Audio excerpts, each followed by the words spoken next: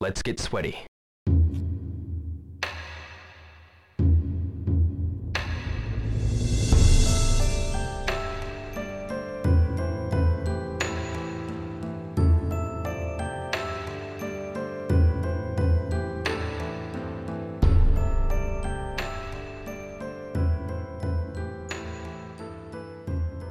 Hello and welcome to episode 5, believe it or not, of the Shenmue Dojo Show with myself, James Brown, also known as Skull Jim, and of course, my favourite co-owner and co-host, Mr. E3 Press Pass, Matthew Oliver.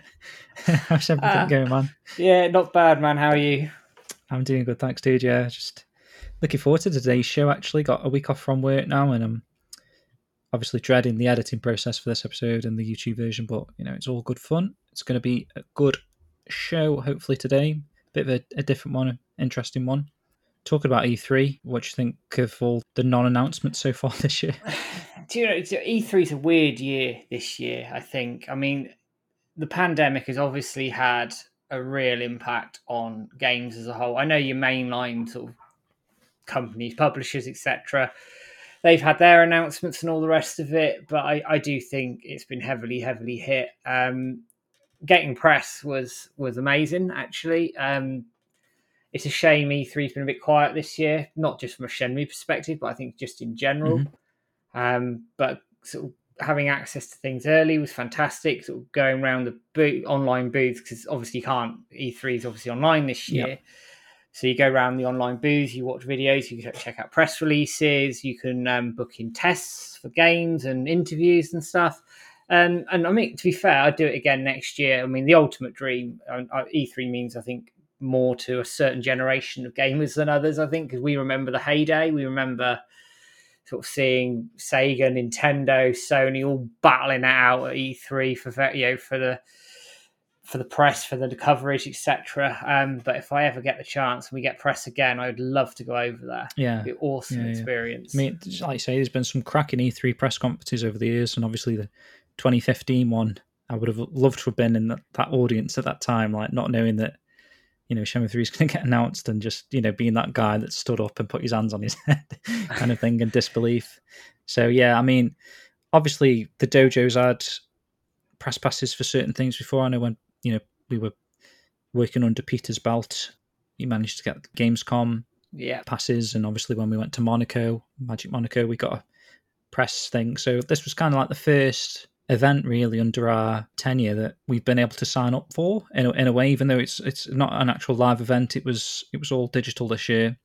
And I mean, I don't know what your thoughts are. I just think it's going to stay digital now because, like you say, there's a new type of gamer on the horizon really that's not really pleased with the way E3 is at the moment. It's crazy thinking back to like 2015 when that was the year of E3. Everyone was going crazy. That Sony conference, that was probably the greatest E3 in my opinion. I suppose it's a little bit different because we had live streams of it. If you went back, say, 10 years, 20 years ago, whatever, when the Dreamcast was being shown off at E3, that might have been a different thing, or I don't even know. I'm sure Shenmue must have been, the original Shenmue games must have been at an E3 conference, so that would have been crazy to see as well. But being able to actually watch the show, that was probably the highlight of my life really so far, that E3 press conference and just the memories around that and the emotion that it gave us at the time. But like I was saying, I think this kind of new generation of gamer, especially since Sony kind of dropped out of E3, it's gone a little bit sour onto E3. It's kind of like, there's a lot of headlines saying like, let's get rid of E3. What's the point of E3 these days? Everything's streaming, it's a lot of money to get involved. It is, and it would be a shame to see it go, if I'm honest, because I think we have an emotional attachment to it. I mean, 2015, which ironically enough is 6 years ago today, as we record this, it was 6 years ago that press conference happened and we broke the internet. But I mean, crazy that you look at sort of the impact that press conference had, not just with Shenmue 3, but you had Last Guardian, you had the Final Fantasy 7 remake as well. And I don't know that impact. I mean, 2016 wasn't too bad actually as well, if I remember correctly. But sort of then onwards with Sony dropping out, Nintendo sort of doing their own thing. I don't know. It just feels like the big guns sort of hold back a little bit at E3, whereas back in the day, they really go for it. Do you think they can keep up to that standard though? Because like you're saying, you got those three massive announcements. It was like the holy trinity of announcements for a game. I mean, not that I've got any affinity for Final Fantasy or Last Guardian. I picked up Last Guardian. I quite enjoyed it. I know you really liked it. Yeah, loved it. But, to other gamers, those were like incredible announcements. And the fact that they did it like one after the other almost, it was mind blowing because, and I think that was like one of the few E3s where there was no leaks. It was all like kept under wraps. Everyone was reacting to it in that exact moment. Like no one really knew. I mean, we had the little inkling from Yu Suzuki that something could be happening, but no one actually knew no one was expecting that. And I think since then, I think because of the dawn of like Twitter and social media and stuff, and these so-called journalists and people that might have a little bit more insight in the leaking stuff and left, right, and centre, it's kind of spoiling the actual event when you get to it because we already kind of know what the big guns are actually going to do when they do it, and then the rest of the stuff that we don't know about is a little bit more underwhelming because of that. Or I'd say that's part of it. I also think that there's expectations now that I think some people are they're sky high, and that feeds into some of the narrative going around E3. I mean, I take one of the polarizing conferences was oddly the Xbox one, which I watched. I didn't watch it live. I caught up on it, and I'm not a massive Xbox gamer, hands up straight away.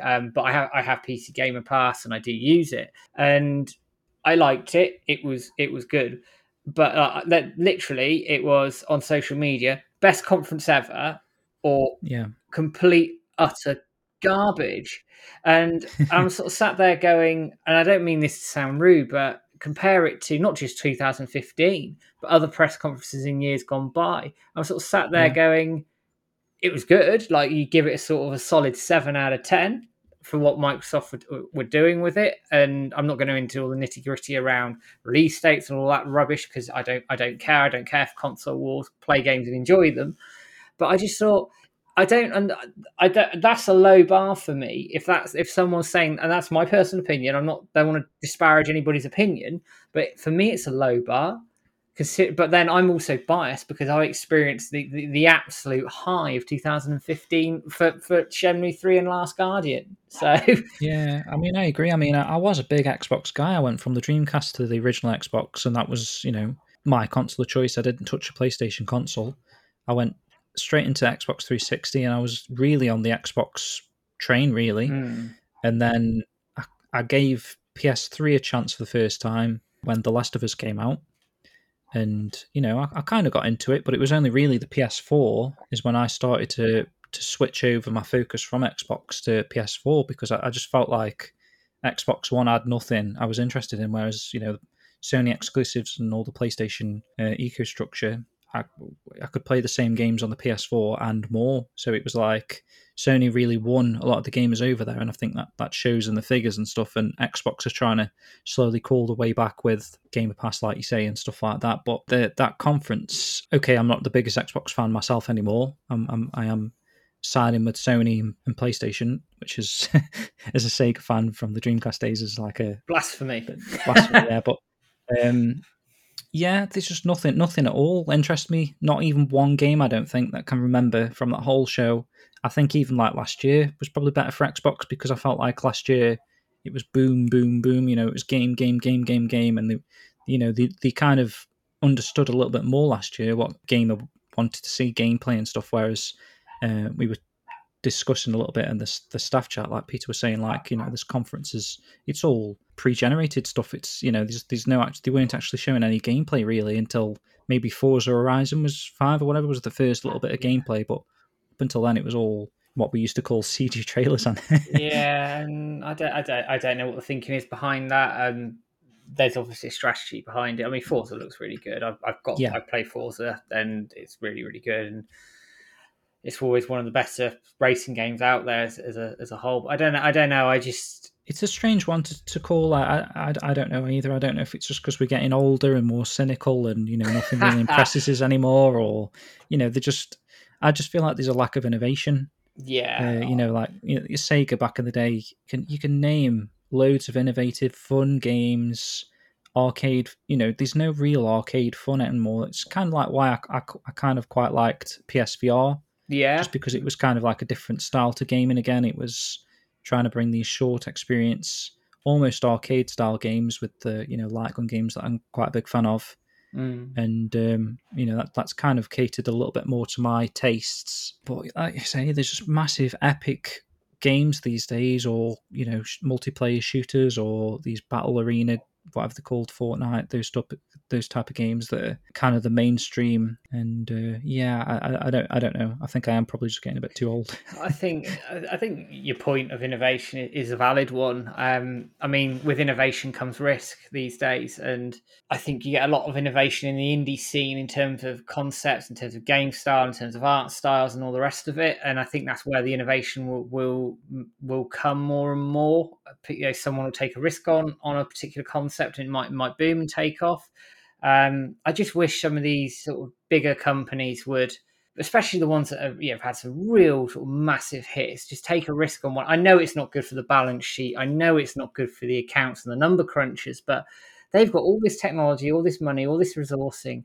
Gaming it used to be pushed forward year after year after year, and graphically it still is. But I just think from a game perspective, it's very similar, and I just hope we see a bit more breadth of genre of style of game. But as for E3, yeah, I'll judge it next year actually as to what happens. I think if the big guns sort of actually attend in person and it starts taking off again, then who knows? But I think coupled with expectations, the pandemic and everything else, it was a bit of an underwhelming E3, but I'd happily do press again all day, all day.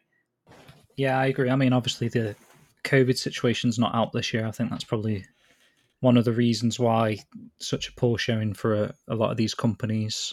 It comes to a point where some remasters of games and stuff are more exciting than some of these newer games to me. Like just in the Nintendo conference earlier, just a remaster of Fatal Frame 5.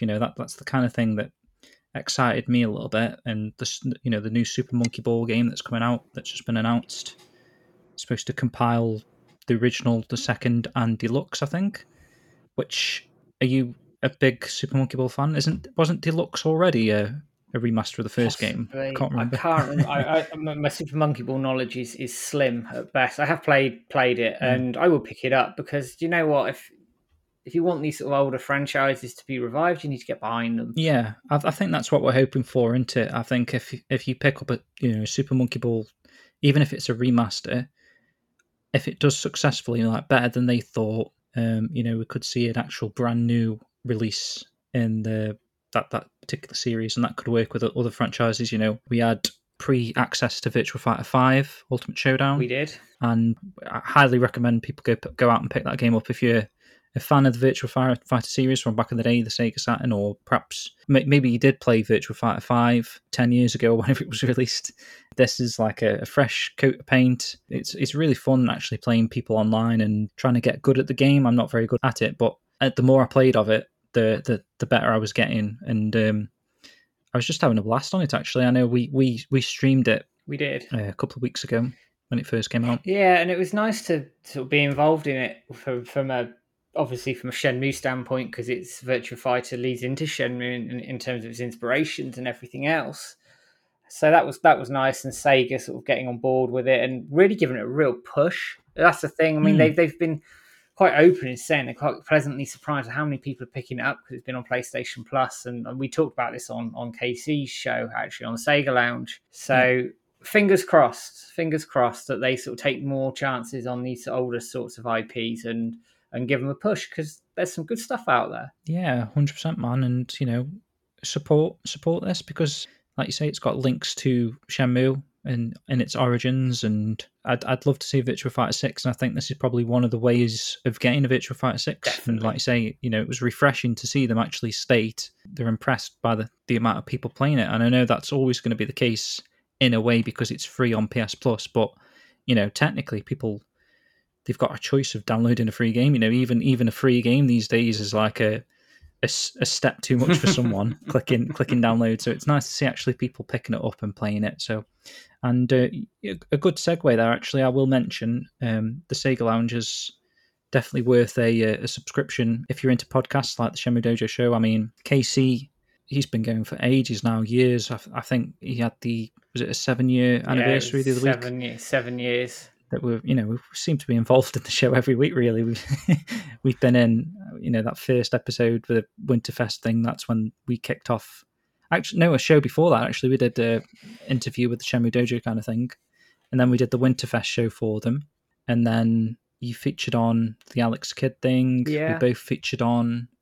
We did the quiz. Sega 30 thing. Yeah, we done that 7th anniversary quiz, and then the Virtua Fighter episode recently. All great, subscribe to the thing. You can, if you like me and Matt, you can basically go and download 6 episodes there and have a bit more content from us as well at the same time.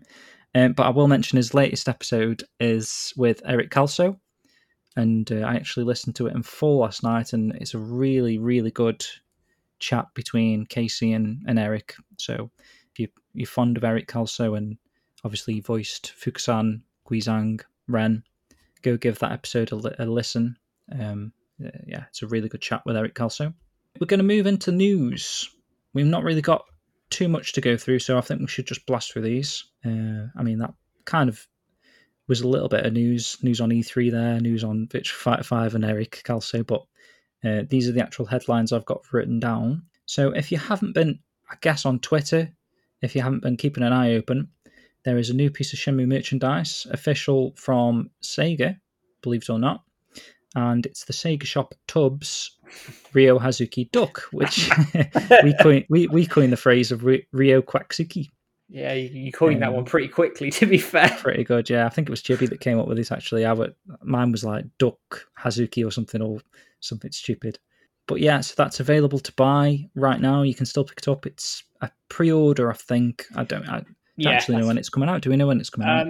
I'm told early July, and the only reason I know that is because Sega Shop have kindly given us one to give away. So there will be a competition at some point for us to give one away. So keep an eye out for that as well. Perfect. But if you can't wait for a competition and you want to buy one yourself, they're available on 3 websites. You can, obviously, if you're in the UK, segashop.co.uk.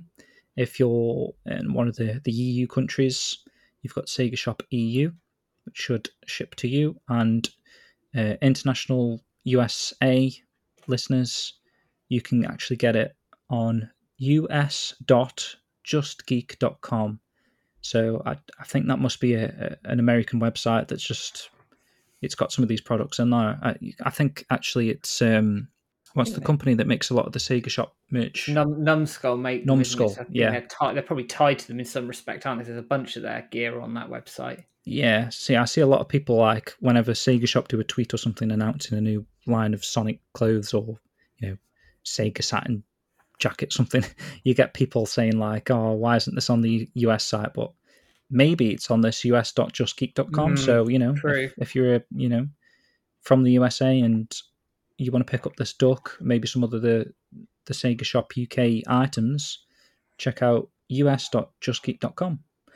And we did notice that there's a 1 on the packaging, like a number 1 on the Ryo Hazuki duck. So then that could make you believe that, it's a potential series. I'd love it if it was. Yeah, so, I'll propose this to the listeners, what sort of characters you want to see turned into ducks, basically, I think, obviously, Landee's a given, Shenhua, probably Ren. Yeah, they'd be the 4, wouldn't they? So the mainline characters. Mainline characters, you think, that are in Sega's heads anyway, or, like I say, with it being Sega UK working on this sort of stuff, possibly Tom. You could see a Tom duck because of what they did with the Sega Heroes mobile of course. App. Yeah, that's quite possible. He'd make quite a good one, actually, Tom. Yeah, little dreadlocks coming off the duck. His little white shirt on. Not a bad shout. Okay, so since recording this podcast from the other day, we're just going to slip this in here because this is it's really fresh news, hot off the press, as it were. And we don't want to put this podcast out while we're still editing it and miss this. So just announced is a new Shenmue music box from Wayo Records, who is like a French record music website. They sell vinyls, amongst other things. And They're selling a range of music boxes. They've got ones already for Skies of Arcadia. I'm looking here, Chrono Cross, Grandia, and the latest one in their series, number 6, is Shenmue. This is a very unusual item for a Shenmue collector, and it looks beautiful. Really, I'll just read some of the information out they've got on the website here. So here is the Shenmue official music box. This precious artifact will revive the timeless memories of the legendary game and is delivered with a limited music score, hand-signed by composer Ryuji Yuchi.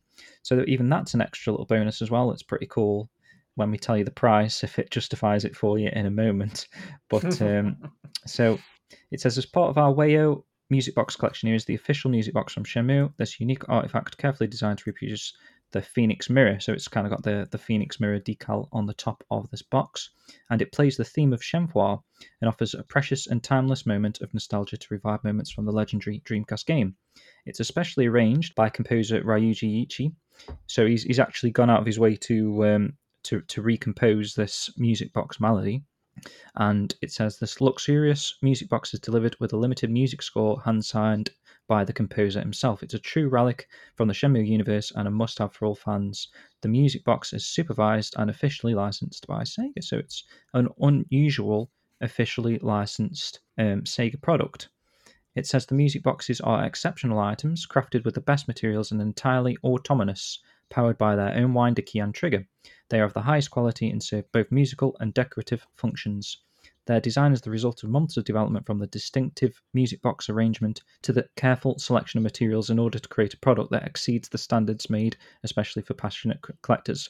So it's a melody composed and arranged by composer Ryuji Yuchi. It's a collector's edition, limited to 250 units, including the hand-signed score by Ryuji Yuchi.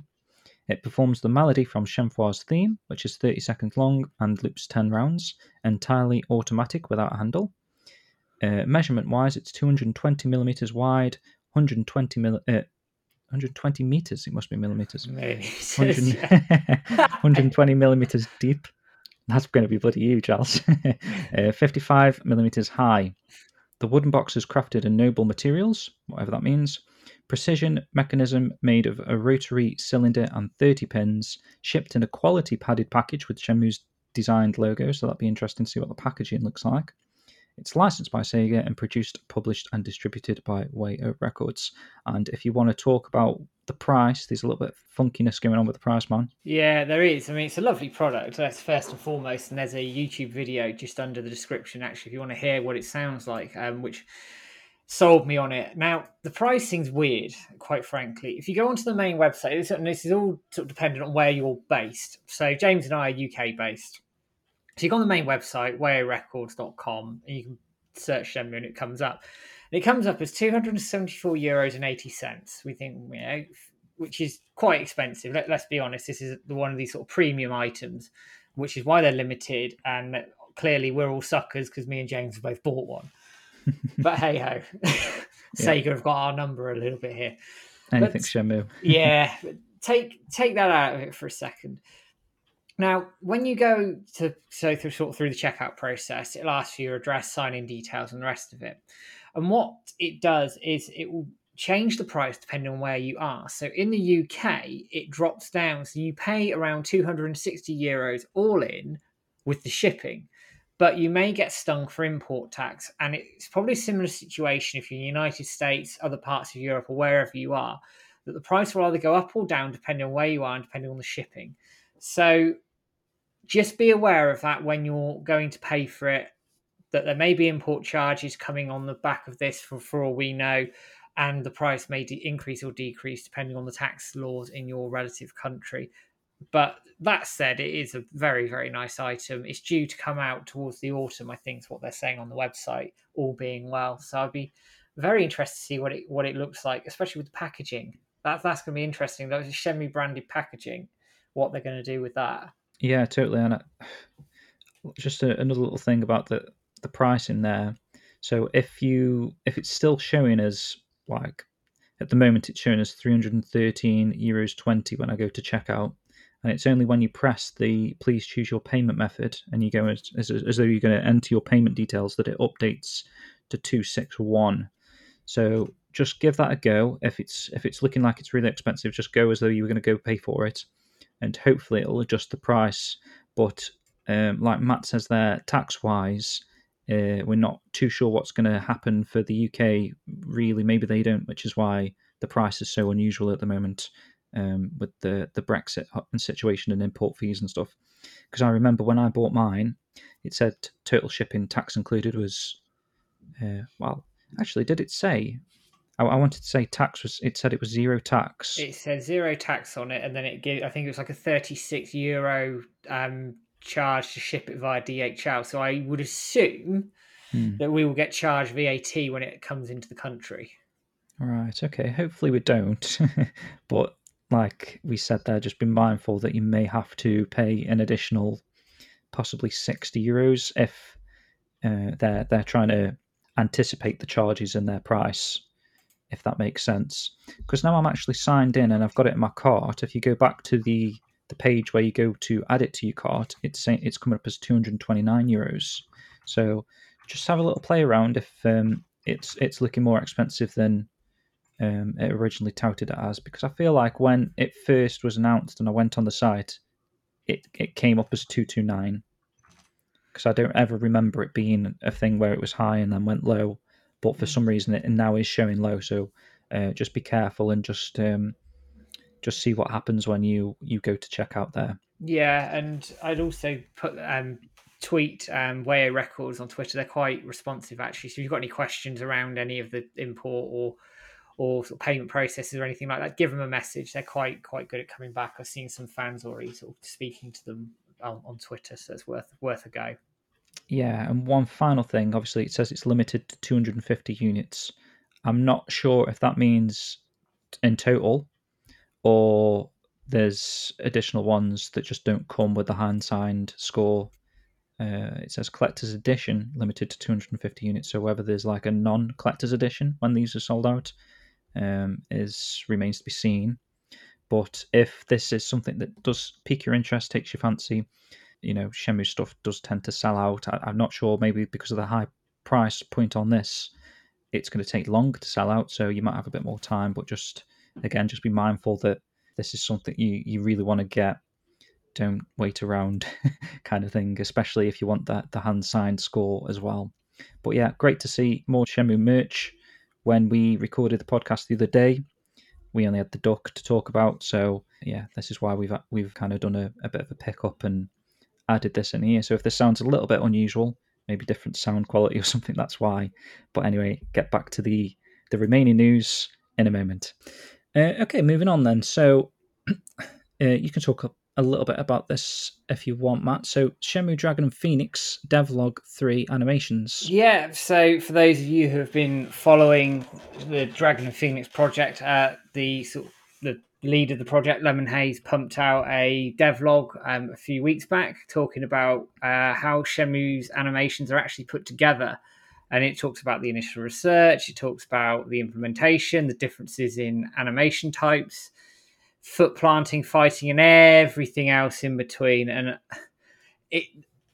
it's really informative. I think what Lemon's done here is put together a really good guide of how this all works, but in layman's terms that anybody can understand it, anybody can follow it, and that's the real skill in itself. Actually, that you can just pick it up, read it. I appreciated that actually, that language. Yeah, because I can tell you what, if you start throwing technical language at me, you just get a blank stare.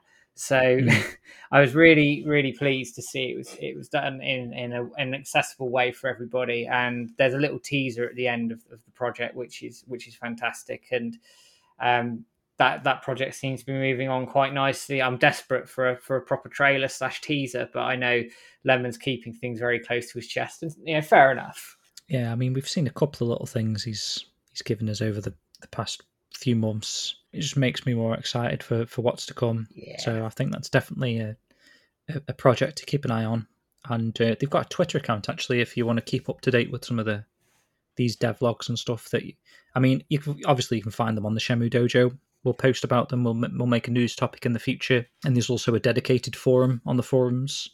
But he has got a Twitter account, if you can remember what it is. I think it's at Shenmue C. Yeah, that sounds about right. What's the C stand for? I have absolutely no idea.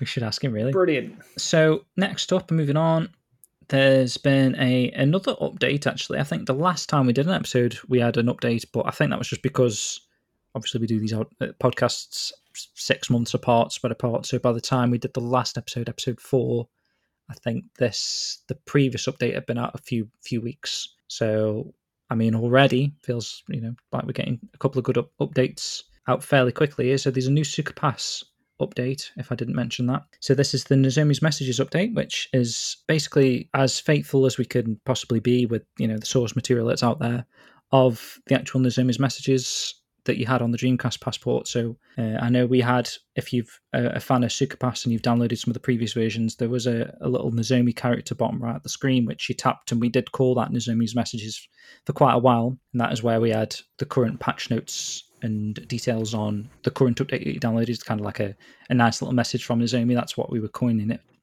But now we've actually gone back and restored the actual Nozomi Messages, which, if you're not aware, basically, as you're playing through Shenmue, say if you got stuck, I know Shenmue kind of holds your hand a bit, so I think it would be hard to get stuck, personally. Maybe on my first playthrough, maybe I got stuck. Thinking back, I might have got stuck in the basement.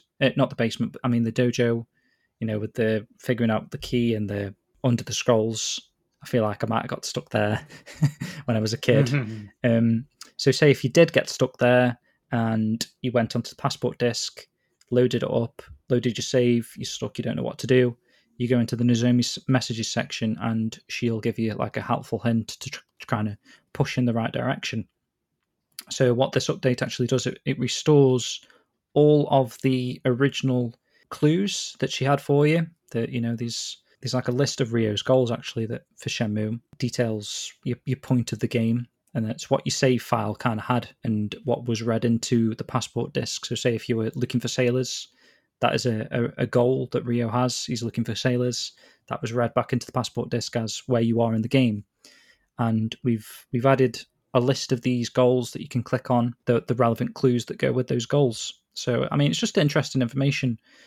She's also got a list of extra information about NPCs, shops, locations in the world of Shenmue that are also interesting to read up on.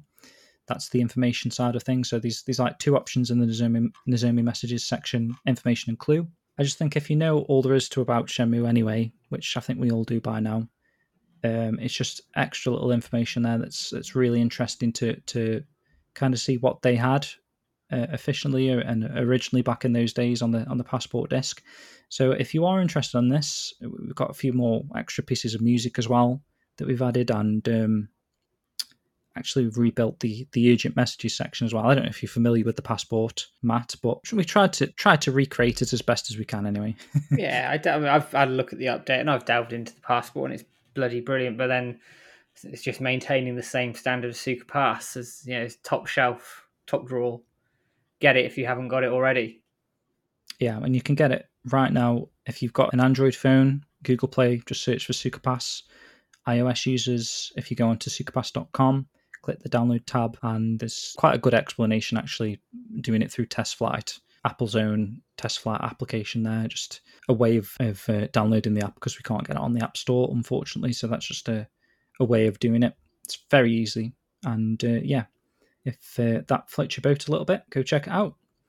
Next up, news article-wise, another one of our own podcast episodes. It's your Shenmue Dojo interview series, man, with Ezra Krabbe. Yeah, it's a little while since I did this one, but if you haven't picked it up already, I talked to Ezra about his sort of early days finding Shenmue, his travels that were inspired by Shenmue, and actually Shenmue's basically his life. It's inspired his life to the point where he's been to China, he became a martial arts teacher, and has now settled in Japan. So if you haven't listened to it already, get yourself across to that interview because Ezra's fantastic to interview, and he's got some really good stories about his travels across China and his views on sort of Shenmue 3 and potentially Shenmue 4 as well. So go and get yourselves a listen to it. And I've got a couple more interviews in the pipeline, but I won't say too much just yet. Exciting, man. Exciting stuff. Yeah, that Ezra one, that was possibly my favourite one actually so far that you've done. It's just a nice chat with an actual Shenmue fan. You know, I know he works at IGN and he's met up with Yu Suzuki quite a lot and involved in his own little projects and stuff. And, you know, but as being a massive Shenmue fan, just listening to him, you know, he's a really passionate Shenmue fan.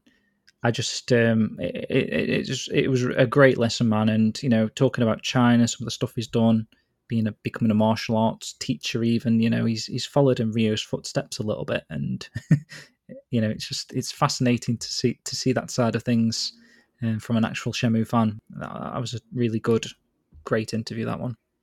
Lovely. Thank you, man. Right, so we're just going to knock out the last couple of news things we've got. These are kind of Shenmue Dojo website related.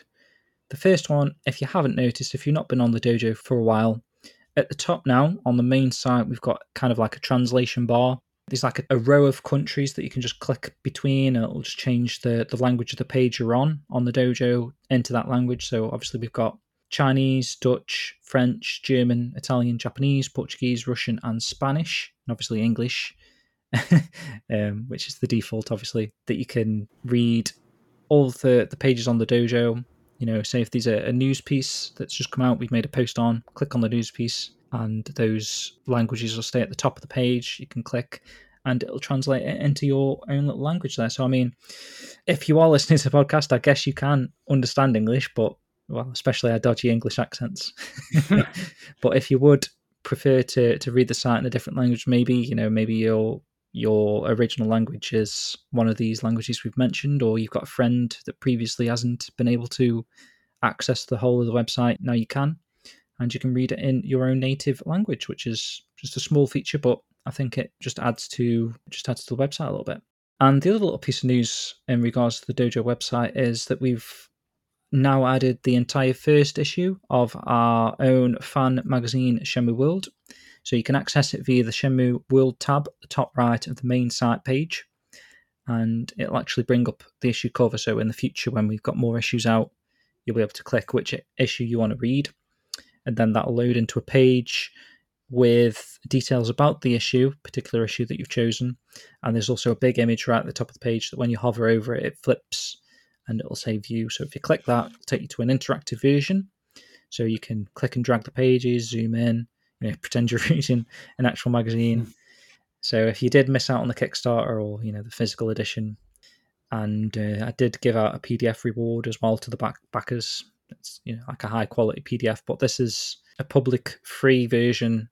It's exactly the same content. It's just it's quite a nice way of reading it, actually, like an interactive thing. You can scroll the mouse wheel and zoom in wherever your cursor is, and you can view all 166 pages of issue 1. So enjoy.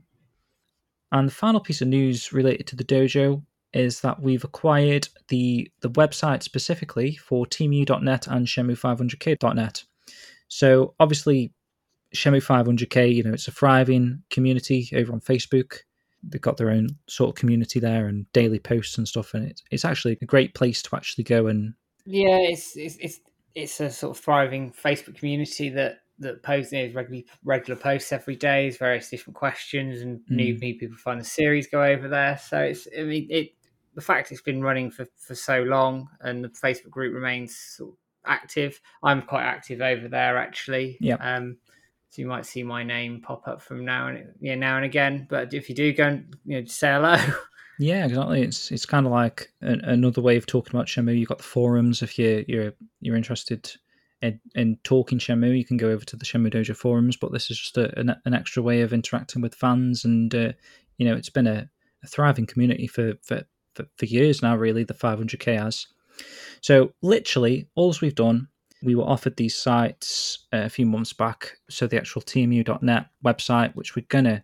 Is kind of the topic of discussion today. We're going to go into that a little bit more for this particular episode, and the Shenmue500k.net website. So just the websites, literally, they were both due for renewal, and we were contacted saying that, you know, they're not going to get renewed. Would we be interested in hosting them on our servers and keeping them alive, kind of, so that they don't fall into only being able to view them on the Wayback Machine? That's what we do. We like to preserve Shenmue content, and some of these are integral to Shenmue 3 getting announced, basically. You know, TeamU with the Thunderclap tweets that they did, where, you know, you could attach your Twitter account to teamu.net, and it would post on the 3rd of every month, because obviously when we were shouting for Shenmue 3, it was the 3rd of every month. It's the 4th now for Shenmue 4. But yeah, back in the day, Teamu with the Thunderclap thing, I think that was pretty much an integral piece of the puzzle in getting Shenmue 3 back.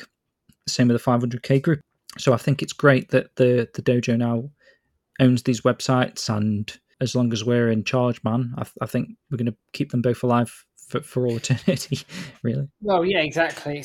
They're both pieces of Shenmue history, and it just feeds into our sort of philosophy of preservation. You look at the old forums are still there for everybody to read if they wanted to, and this is just another example of that at the end of the day. And as you say, as long as we're owning the place and running the joint, then they will stay under our umbrella so that everybody can see the history. As it should be.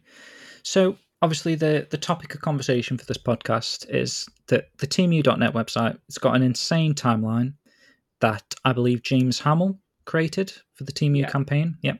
So as part of this website, and obviously the whole community push to see a third game, there was this rather extensive timeline written. And, it's a fantastic history companion detailing major events from all the way from June 1998 all the way to April 2018.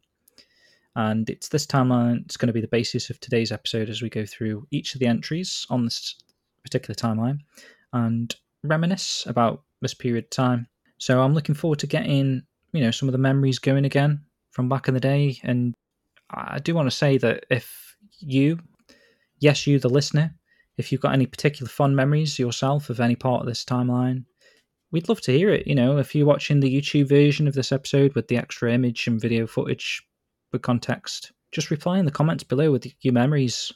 If you're a podcast audio listener listening to this right now, please drop us a message over on Twitter. We'd love to read them all. We really, really would. It's just great seeing what everyone's experiences in history with the Shenmue series throughout these years.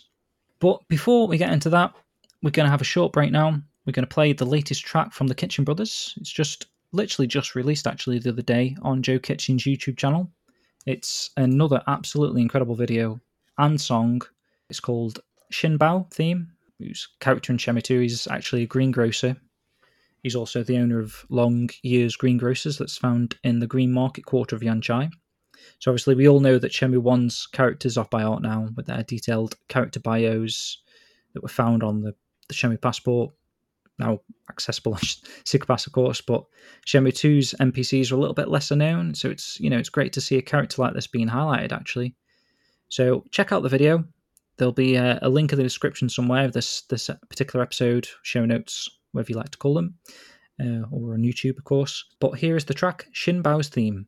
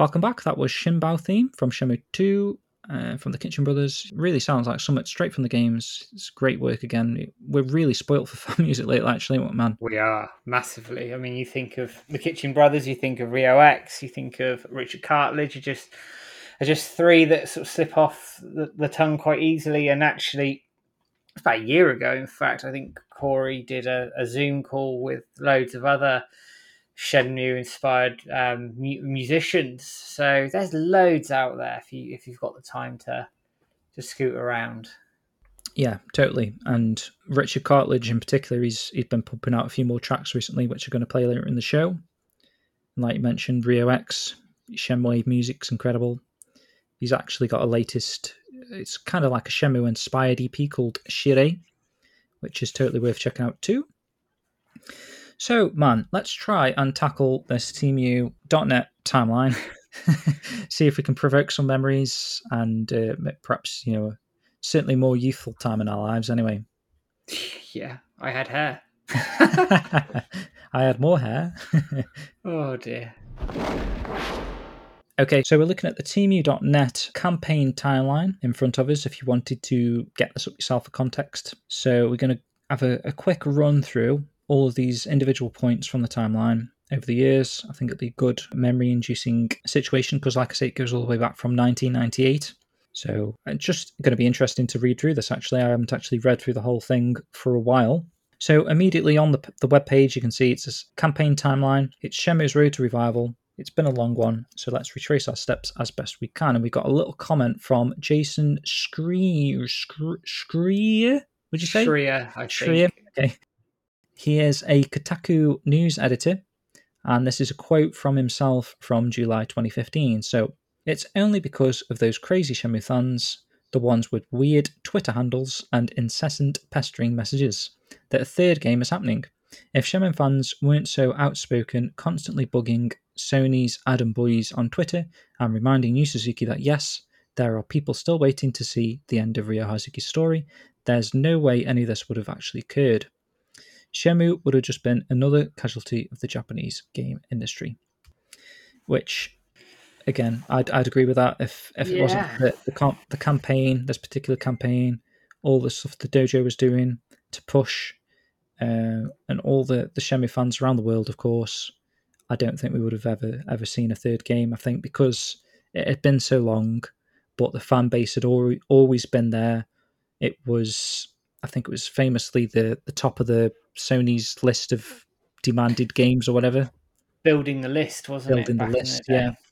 So I think without that, I don't think we would have seen a third game. No, definitely and not. Now we're in such a great position. We've got the third game. We've got a fourth game, hopefully, coming.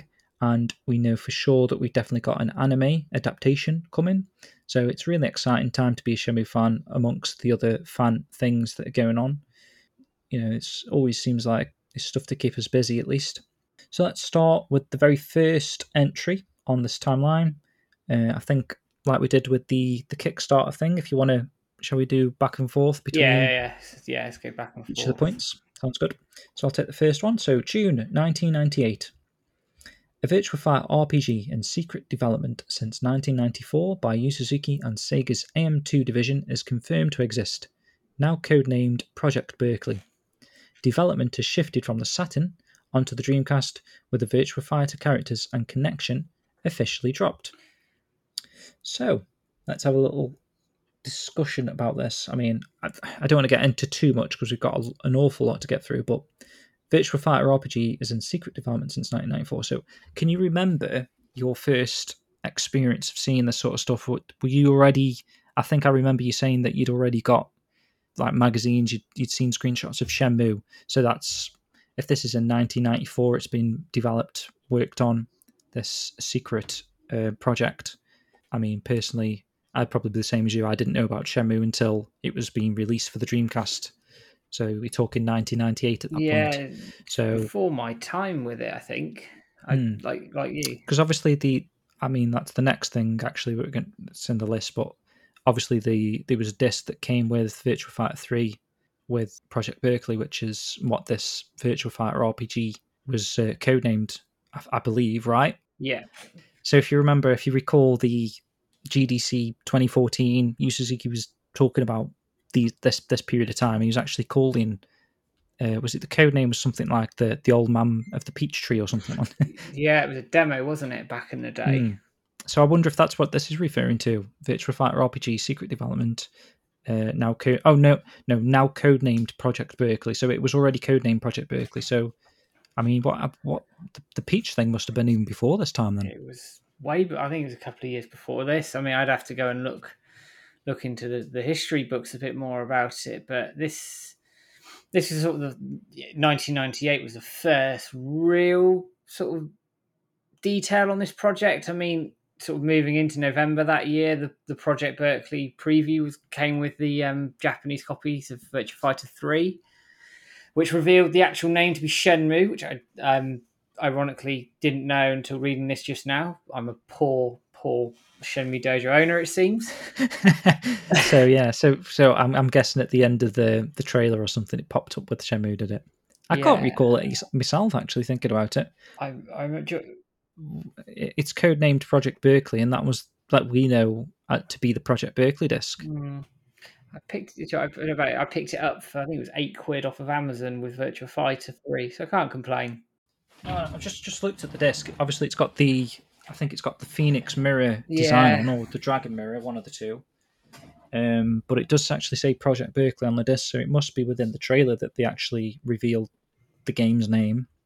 It must be. Yeah, it must be. I'd have to watch it again. It's on YouTube. It'll be on our page as well. I'll have to watch it again. Did we got Virtua Fighter 3 TB at launch, but we never got an actual bonus disc, so that was Japanese only. It was, yeah. But I mean, they could have done, really, because Shenmue was still a year away. But I guess maybe they thought that, well, this is 1998, so when the Dreamcast launched in the UK, it was 2000, wasn't it? Yeah, it was. So was it? I think it was 1999, wasn't it? That was in the US, so that was. So ours was October that year.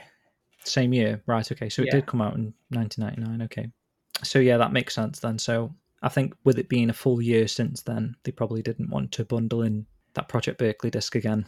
No, it wouldn't have made sense, and I do wonder how many people have bothered with it, because I think it was quite a big deal, certainly in Japanese circles. Shenmue and Virtua Fighter was as well, so I don't know if it have sort of got out there. I think that was their original market, actually, wasn't it? Japanese players. I think they really heavily marketed it towards Japanese people, and then they kind of didn't know how to market it to the West. I mean, it took off. I mean, and actually, it goes into the next point from December '98 that Japanese fans start interacting with the development team on the official Shenmue BBS, suggesting ideas that would go on to be implemented into the game. Now that's almost like social media now in that respect, that people, sort of feedback's going into it. So that's quite cool. Yeah, that was kind of like a blog site, wasn't it? Where I think the official Shenmue, it was an official Shenmue website. I'm not sure if someone involved with the game made the posts and then people replied, or a fan made a post. I'm trying to think of like the forums where a fan makes a topic and then it causes a discussion. I'm not sure. It says interacting with the development team. I do recall one of the people involved, obviously from the development team, was Samu Murata. He's involved with the music compositions. If you picked up those data discs, soundtracks, along with Ryuji Ichi, he's one of the other composers, Samu Murata. And I think it was him that was under a different name called something like Guppy. I feel I've got Guppy in my head. Rings a bell. Rings a bell from somewhere. Yeah, someone else might know that or not. And I think it was the guy actually that's, when you look at the passport models and in the eyes, the irises or whatever, that is a reflection of a picture. I think that's what they used in the eyes on those models, character models. And if you actually look at what the texture is, it's a Japanese guy with a Donald Duck plushie. Do you know what I'm talking about? Yeah, I do. I've seen. I think that is the guy. I think it's a Samu Murata that's actually holding that Donald Duck thing. So he's one of the people that Japanese fans were interacting with back in the day, and he's still interacting with fans now. I just noticed on one of the most recent Richard Cartledge videos, he's actually replied to Richard saying, because obviously Richard remakes some of the original Shenmue songs. He says, "Great track makeup. I'm embarrassed because he even reproduced my mistake with a perfect copy." So I didn't even know there was a mistake in that song. The song's "Memories of Distant Days," but obviously Osamu picked up on even in remaking this particular mistake from that song, which is quite funny to see. So moving on, June 1999. So what's that? That's like a full 6-month time jump. We've got a playable Watch Shenmue demo that was supplied free with new Dreamcast consoles in Japan. So that's interesting, actually. So the Dreamcast had already been out the tail end of 1998 in Japan. So this is kind of like it's been added to some of the newer models of the consoles. A Watch Shenmue demo, which we've all played, I hope, by now. And you can actually download a fan-translated version of that if you haven't already. If you want to experience that on DMUL or Null DC or something like that, or just on, say, if you've got one of those Dreamcasts that can play CDIs, maybe? What you might know more than this, Matt. I think you need to, or GDMU, that kind of thing. It will definitely work on GDMU. I think if you can burn it on a CDI format or GDI format, but you obviously need the you might need Codebreaker rules to make it work. But I'm not an expert on these sorts of things. Yeah, Codebreaker or Action Replay or something, or even to play like an import. If you Watch Shenmue's ridiculously cheap, it's like I think you can pick it up for like between 4 and 15 quid, really. If you don't own that disc, it's worth picking it up, and it's actually quite a fun demo. It's a little bit of Dobita, but Ryo chases the Sega president at the time. He's hunting him down, Mr. Yukawa. So yeah, it's a fun little demo. There's also the Famitsu version that was released with, I'm guessing it was bundled with the Famitsu magazine, or you sent off for it or something. Yeah, must have been. So that could have been around that same sort of time. Maybe for people that had already owned a Dreamcast, it was a way of getting the demo as well. I'm fairly sure that it also, as a gesture of goodwill, they gave it to people who pre-ordered Shenmue. Yeah, that sounds familiar. It was delayed. Actually. Yeah. So that there must have been at one point. There must have been quite a few copies of it out there, which is probably why it's so cheap even now. Yeah, there's loads of copies, but yeah, I don't really know what the deal was where you went to pick that up. You know what I mean? Or I don't know. Because obviously we don't really have, back in those days, I think Amazon was a new kind of thing. So, pre-ordering something online, and then they thought, well, just send it to their addresses. They must have had to go in person somewhere to pick these demos up, possibly. I don't know. Yeah, I would have thought they would have done, to be fair. Interesting. So we then leads on 6 months later. I'm going to group these ones together because they're all quite self-explanatory, actually. December 1999, obviously, Shenmue gets its delayed launch in Japan, and to critical acclaim as well, which is fantastic. So it was originally meant to come out in June then? It was, which is why Watch Shenmue was given out, which is got people interested in the game, and it's a good gesture of goodwill, actually, as well. Then you move on to almost a full year, so 11 months on, November 2000, Shenmue launches in North America, again with full English translation. And if you haven't caught my interview with Mike Reinhardt, he was a lead beta tester for that project over at Sega in America at the time. So catch that one if you want to know a little bit around that. Crazy that it took almost like a full year. Yeah. So literally when it released, they probably hadn't done any translation work at that point when it released in Japan. So that 11-month period was working on the translation and the voiceover. Crazy. It's crazy. And my understanding is they had done some translation work, but not a huge amount. So Corey had to do pickups and things like that based on the translations that the beta team at Sega America were sending over at the time. So it's...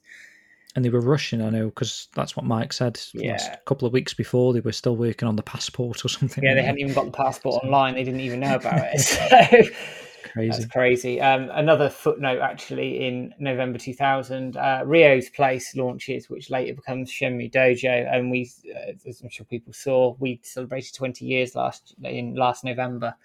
Nuts. So that's blooming crazy. If you didn't know, yeah, that we started out as Rio's place from, Shenmue fan Andy Bandos, Yeah, man. who you actually did a nice little interview with. Yeah, he did a Written written interview. written interview with me, and he still drops in from time to time, which is nice to see. Nice to see. Yeah. And then so the final bit of this little group is December 2000. Shenmue finally launches in Europe and the UK, and Mhm. that's obviously where we both got our Yeah, grubby the rest grubby is mitts on history. it, and the rest is history. Yeah. So yeah, it's all quite self-explanatory. Those bits. I mean, Yeah. there was a lot of fanfare towards Shenmue, especially in the UK. There's a lot of magazines covering it, reviewed really, really well, and Mhm. yeah, I just the hype train was in full swing, I think. Yeah, totally. And the good thing in regards to that is, which we'll get to in a brief moment, but there wasn't too much time between Shenmue 1 and Shenmue 2. Where obviously the Japanese fans had to wait like 3 years, really, didn't they? From if they picked up, Yeah. oh no, sorry, 2 years. Obviously, 1999 to 2001. Still a short amount of time, really. Yeah, If you it's think not about bad. how long it is between sequels these days Yeah, for it's certain pretty quick. franchises. But then that is because they were worked on in tandem, I suppose. They'd already done the majority Shenmue 2 alongside the work that they'd done on Shenmue 1 as well, which, is interesting in itself, really. January 2001, Shenmue the movie is released in selected theatres in Japan, enabling audiences to catch up on the story of the first game through a collection of cutscene and gameplay footage ahead of the sequel's release later in that year. So that's I'm not actually sure how many theatres showed it, if it was like proper, Odeon level sort of viewings, or it was just more like a little bit of a fan meetup kind of thing. I don't know, but I mean, I think the idea was a good one. I think it was a good I've idea. got actually a booklet that was from that event. It's like how you go to the theatre and you get like Yeah, like a what are those things called, like a program of what's going on. Yeah. program, yeah, basically. They did some of these programs for people that attended the theatres, so that's a pretty interesting look at Shenmue the movie back then. Obviously, they just used cutscenes from the game to build this movie, but they did actually redo a lot of the sound effects and remastered, or at least had the original quality voiceover work before it was compressed. So it's worth a watch. It's not the greatest retelling of Shenmue, and there's still sections where it's like some player actually playing the game, which is it's a little bit odd. I don't think he was the best fighter in the battle moments. He does some cool moves, but I do remember he keeps using the same move as well. Yeah. Oh, I don't know. Interesting. Poster's really good actually for that one. Poster's I cool, like yeah. the poster. Yeah. It's really, really cool. And later on, I don't know, is this still January? Yeah, it's still So, January. yeah, okay. So Sega announces that the Dreamcast is going to be discontinued from the end of March, Man. which, killed a lot of. I think I might have even cried when I read the announcement that Sega was sort of stopping console production and, ceasing Dreamcast, because it's weird, because as a kid, it still felt like the Dreamcast had been out for a while. You're talking March or January even of 2001, and the Dreamcast released at the end of 1999. Yeah, It's a year and a half. It did feel like it had a decent run. I know console lifespans these days are like 5, 6, maybe even more. But for the Dreamcast, it was short lived, of course. But I think being a kid helped that it felt like it was around a little bit longer than maybe yeah. it did. It did actually. It was around for, rather. But yeah, that was a sad It time, wasn't it? bloody stung, and it still stings now. Actually, I remember reading it in, I think it was in a Dreamcast magazine actually, and I just sat there for. I remember sitting there thinking, "Oh, great," because yeah, you got all the both of us are Sega nuts, aren't we? We grew up with Yeah. Sega, so I know for a line to be drawn under that was yeah, it's still a bit crap now. It's a shame. I mean, I remember around the playground at high school, I used to try and I was basically selling Dreamcasts to people, like saying like, "Oh, these games are amazing." Everyone was really into PlayStation 2. They're saying like, "Oh, but this game's better than your games." And then I was saying like, "Well, Shenmue, look at this," kind of thing. And I think you even sold on Shenmue from school. You know, Yeah. there's that kind of mentality. Like, you wanted Sega to do well, you wanted the Dreamcast to do well. It was probably like a ratio of. I mean, I don't know what it was like at your school, but I'd say there was only like three or four other people I knew actually that had a Dreamcast, and maybe I convinced two of them to get one. I think there was three in my year group at school that I remember who had a Dreamcast, and it's ironic actually because it had one of the most successful launches of all time. At the time, it launched really well in America and didn't do too badly in Europe, but I think just a series of mistakes. Cracking price point. Yeah, you couldn't argue for it from an accessibility standpoint. I just think they got shafted by bad decisions previously, leaking money. Yeah. I think the lack of a DVD player didn't help, and I also think Sony's marketing machine was in overdrive, and it just crushed it. Even though some of Sony's promises at the time weren't exactly great, weren't fulfilled potentially, and also their launch titles weren't particularly great, but hey ho. It was the DVD drive on it. It's killed it because that was the new thing. That was the end thing at the time. DVDs killing VHSs, and everyone wanted movies on, and it's all built in one kind of thing. I know Sega tried to market DVD players with the Dreamcast, didn't really take off as well as having one piece of kit that included everything. And it is a shame. It is a shame that the Dreamcast wasn't successful. It was like the first console I was so excited picking up on launch. I was wetting myself at school. It was, I was that excited to go to game at the end of the day and go get my pre-order launch Dreamcast with like 5 games and VMU and controller. It was honestly the only console launch I've been like, when you're a kid and you can't sleep because of Christmas the next morning. It was that feeling, but for the Dreamcast, it was the first console I'd actually been that dying to get my hands on. Damn good console. And I think it finally gets the respect that it deserves now, actually. Mm-hmm. That's true.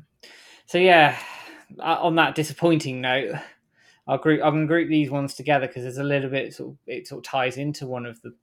So I mean, that's interesting. So even though they announced the Dreamcast discontinued from the end of March, obviously it still received game launches. After that, it did quite a lot. I mean, you had Crazy Taxi 2, you had some other. I think Daytona came out on it, and some various other titles. And I mean, September 2001 that year, Shenmue 2 launched in Japan. Mm-hmm.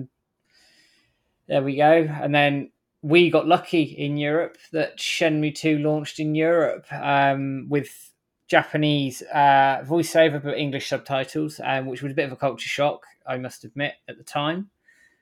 That was November. Yeah, November that year, 2001. And then another sort of footnote here is that the fan site Shenmue Master launched in 2001. Bloody hell, that's 20 years old this year. Man. I wonder if they know. I hope they do something to mark it because it's a big milestone. Big milestone. It is a big milestone. And then we really did wonders with our 20th. I think it kind of came at the right sort of time. We'd just taken over and we wanted to get a few things done to kind of mark our, becoming Dojo co-owners. I did the magazine, you did your interview series, and amongst loads of other stuff at the time. I think the 20th anniversary for the Dojo was a good celebration, really, and I'd love to see Shenmue Master do a similar thing. It deserves it. It really does. I mean, it's been a staple of the community for years, so I'd love to see them do something. And hope I don't know what they've got working in the wings, and we'll just have to wait and see. Ironically, in November 2001, Shenmue 2 was cancelled in North America because they signed an exclusivity deal with Microsoft to bring it to Xbox a year later. So, reading that then, can you cast your memory back? Was it actually planned? Were they saying like it was coming out for the Dreamcast in all 3 regions?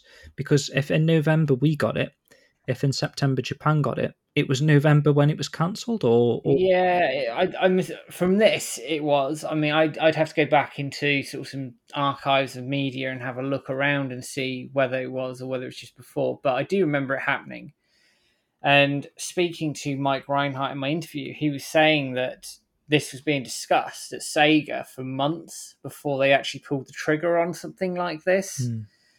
So I think I don't know if it was a last minute decision or not, but it certainly annoyed a lot of people. I mean, Peter Moore gets a lot of bad press for it. I mean, there's a quote here that he said he was told at airport security, "I don't need to see your passport. You're the asshole who gave Shenmue to Xbox." And you know what? He laughs about it now, to be fair, in interviews. But yeah, it was quite a controversial decision, and it resulted in, at the time, and I don't know what's happened since then, but at the time, Shenmue 2 was the most imported game into North America because people wanted it on bloody Dreamcast. Yeah. I mean, so his intentions there were he was, because I'm just reading that other quote. He says, "Any difficult choices that are made during this transition time are based on one bottom line, ensuring the longevity of beloved Sega franchises, included Shenmue." So he was thinking that by bringing it to the Xbox, holding it there, he was going to kind of secure the future of Shenmue in a way.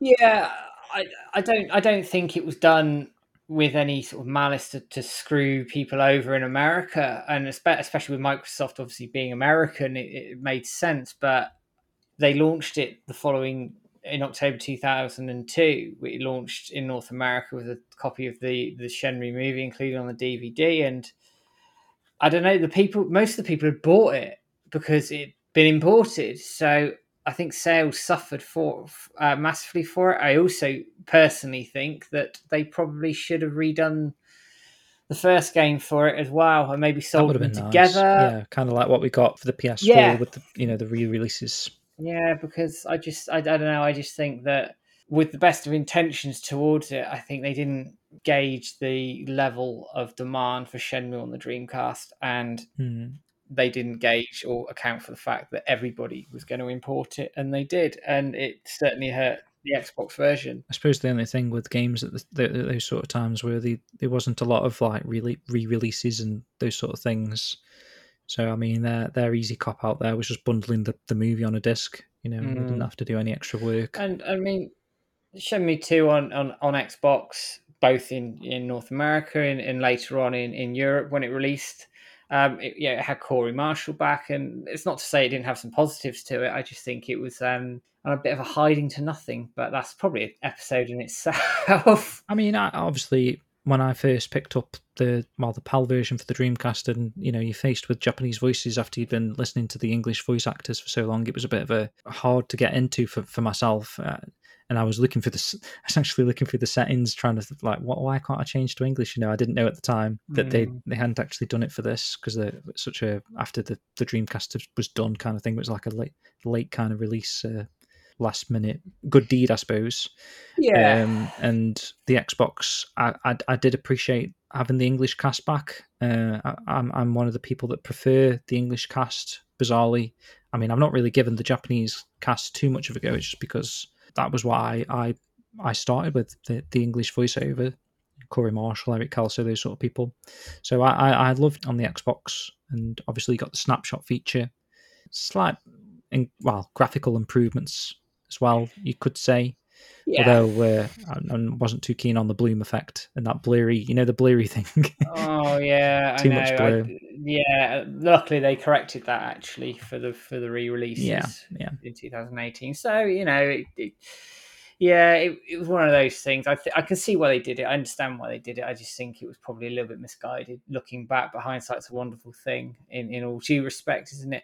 I'm going to group these little next ones together because I think to August 2005 when we get to it's a juicy one. Okay. So post 2002, you had sort of fans diving into the code, making fan games, music, all the rest of it, and showing videos of modifications they've made to the games.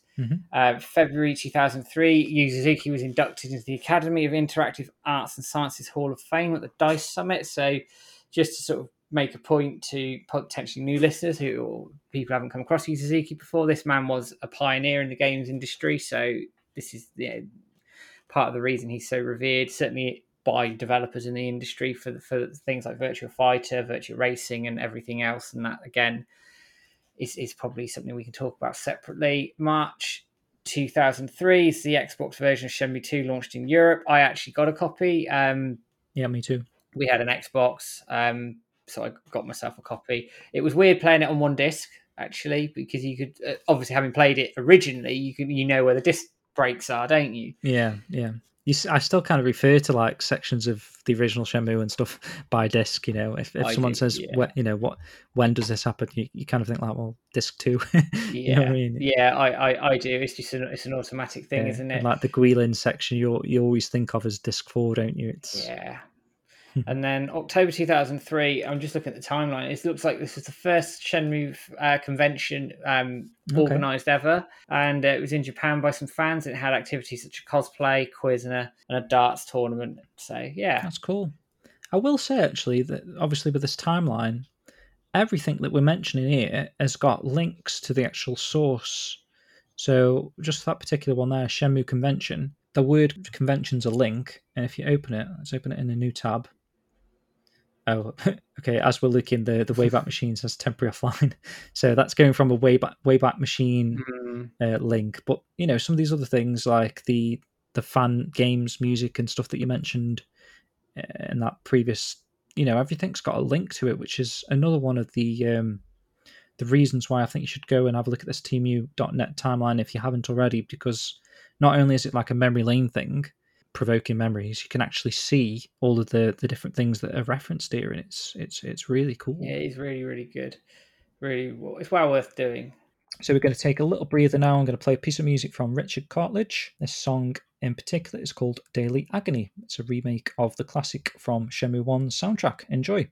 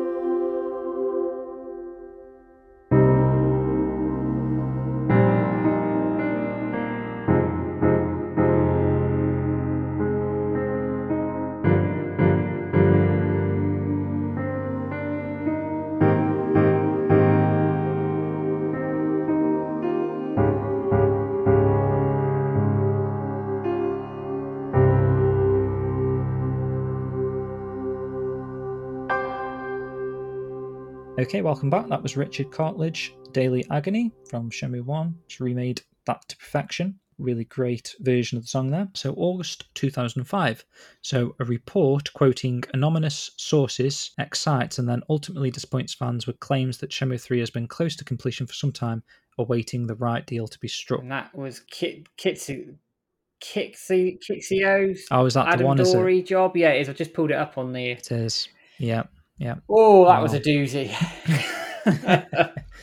So I wonder what actual information he had, because obviously he's a trusted character. It's not didn't seem like he was just making it up, like some of these recent E3 leaks we've had recently from like someone just trying to cause a bit of a bloody fuss over nothing. But this actually seemed like it had a bit of merit because of the guy that was actually announcing this kind of claim, really. Yeah, and I'm looking at the forum posts as we're talking about this, and I mean, Land DC posted it originally, and Adam Dory's quoted as a reliable source in the games industry at the time. So I mean, while it ultimately disappointed in terms of whether plans changed or whatever, we don't know. But I think, and this is just me surmising, I do think there was an element of truth behind it, especially when I think if you speak to Nathan Gargas, he has a screenshot of Sega Europe's website from I think it's 2001/2 where Shenmue 3's got an announcement on it. Interesting. I don't believe I've seen that, or if I ever forgotten, that'd be interesting to see. I'm just interested to see, and Adam's a nice bloke. I've sold him some Shenmue gear over the years and bought bits off of him. I'm sure you have, haven't you, James? Well, he Backed the backed the magazine. magazine, Yeah. so yeah. And I've had a little chat with him, and he's still a big Shenmue fan. A big Shenmue fan. And in fact, I think he's a journalist for a website, isn't he? Like he's still in the business, I think. I'd love to speak to him. I really would. That'd be a good one. Good little interview, and maybe you can sneak a couple of little bits out of him about this particular claim. See what he thought he knew at the time. I don't know. Yeah, I mean, I think he gets a bit of a reputation actually for the article, and I know he came out and said at the time he believed everything to be true, and yeah, so definitely some merit in that, I believe. Yeah, I think there was some merit in it, and what happened behind the scenes, we just don't know. But it's I would love to speak to Adam and get him on the interview series or written or whatever, because I'd really like to know. He may not be able to say very much because he still works in the industry, so he might get shot. But it's certainly something that would pique an interest. I wonder how long these NDAs last for. Forever. Do they? Okay. I don't know. I imagine there's probably some unwritten rule as well that you don't talk about these sorts of things. Yeah, I guess so. But I mean, the thing is now Shenmue 3 has actually been released. So what is there to hide in a way? This is 16 years ago, for goodness sake. So, yeah. Yeah, that was a doozy. I remember that causing a stir. I remember reading it on the forums thinking, oh, yes, come on, yes. And then it never happened. And we were all quietly... We have a lot of those over this timeline where it's like, Shenmue 3's coming back kind of thing. And it doesn't actually happen. But we'll get to those ones. This timeline doesn't have the Shenmue Online announcement in it. Oh, okay.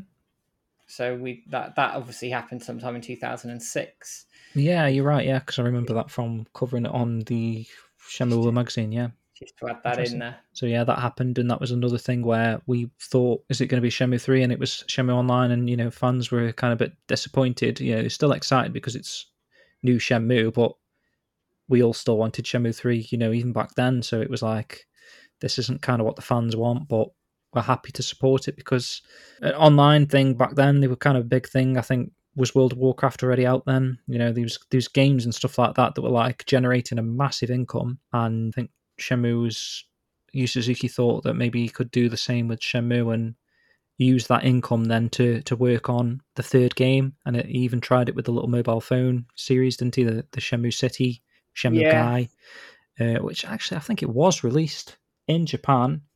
We've got very little information on it though, if it was. And again, that was like another. I think it was just a little bit too early.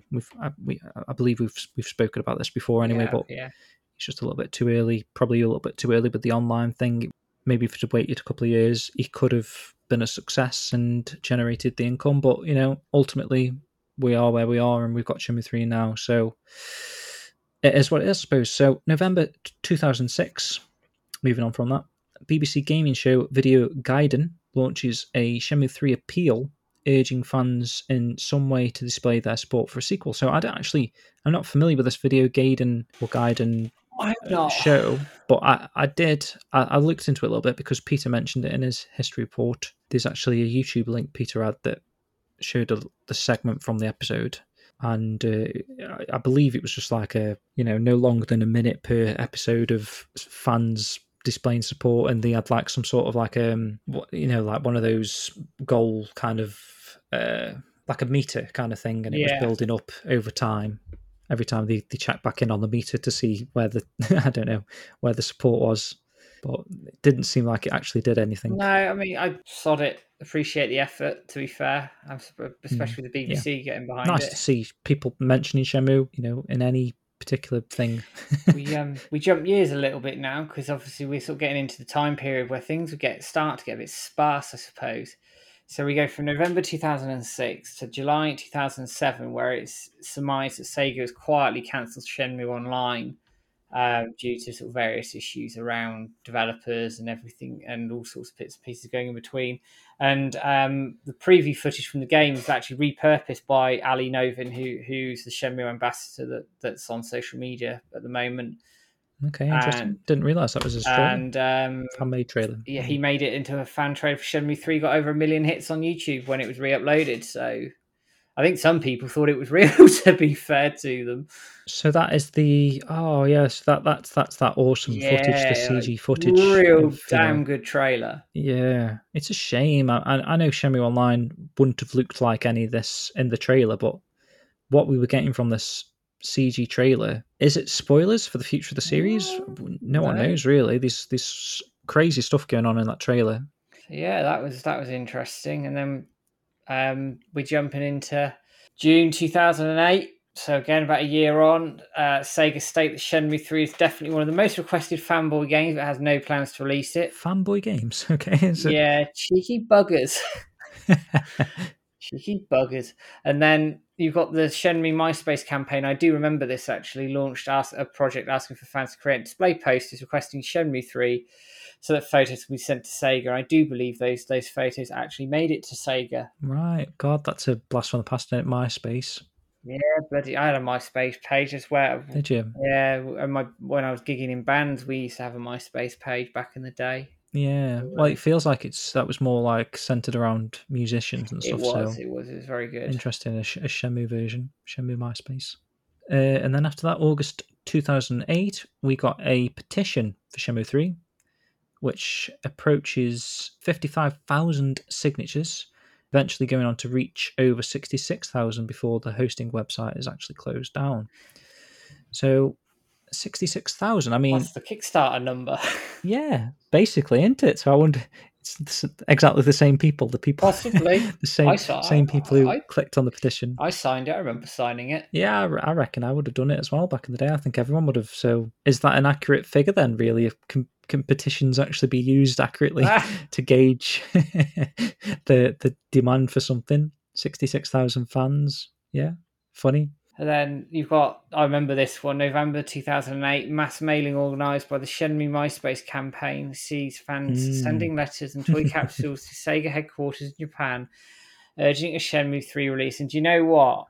In terms of novel ideas, this was bloody brilliant, wasn't it? Come on. Really, really good. I loved it. And but they're just empty toy capsules. Yeah. I know that the picture below that's got empty toy capsule great plastic coating things. It's a fun way of, just turning up to work that morning and there's a shit ton of toy capsules on the doorstep. There was a lot of them as well. I remember seeing a picture or something. Yeah. Man, that was crazy. I remember that. So March 2009, Shenmue MySpace campaign. So it looks like this MySpace campaign was like the 500k Team U kind of campaign of those days. Busy as heck, wasn't it? Do you know what? It looks like it. Reading this back, I didn't realise how busy they were actually. Fair play to you. They really did a good push towards trying to rekindle the series, and this is 2009. So I mean, it's been 7 or 8 years. So I mean, it's still a long time. So they launched a Shenmue in Blossom project, inviting fans to plant cherry blossom trees in honor of Shenmue on their own country's Arbor Day. Some great ideas, really, for trying to hit a headline or something that's like, Shenmue fans are going for this game and they've all planted a cherry blossom tree in honor. Do you know what I mean? It's these good headline material there, really, to spark interest in the series again. Yeah, there is. I'm being a bit naughty. I'm having a look at MySpace and. Is it still live, MySpace? MySpace still exists, but I don't quite know. I have to go on Wayback Machine and have a proper look at it and see who put this page together. But yeah, I do believe they had a bit of they tried to rebrand MySpace, didn't they, a few years back? So it might have wiped a lot of the old stuff. It still exists, but yeah, it's they were certainly very, very busy back in the day, it seems.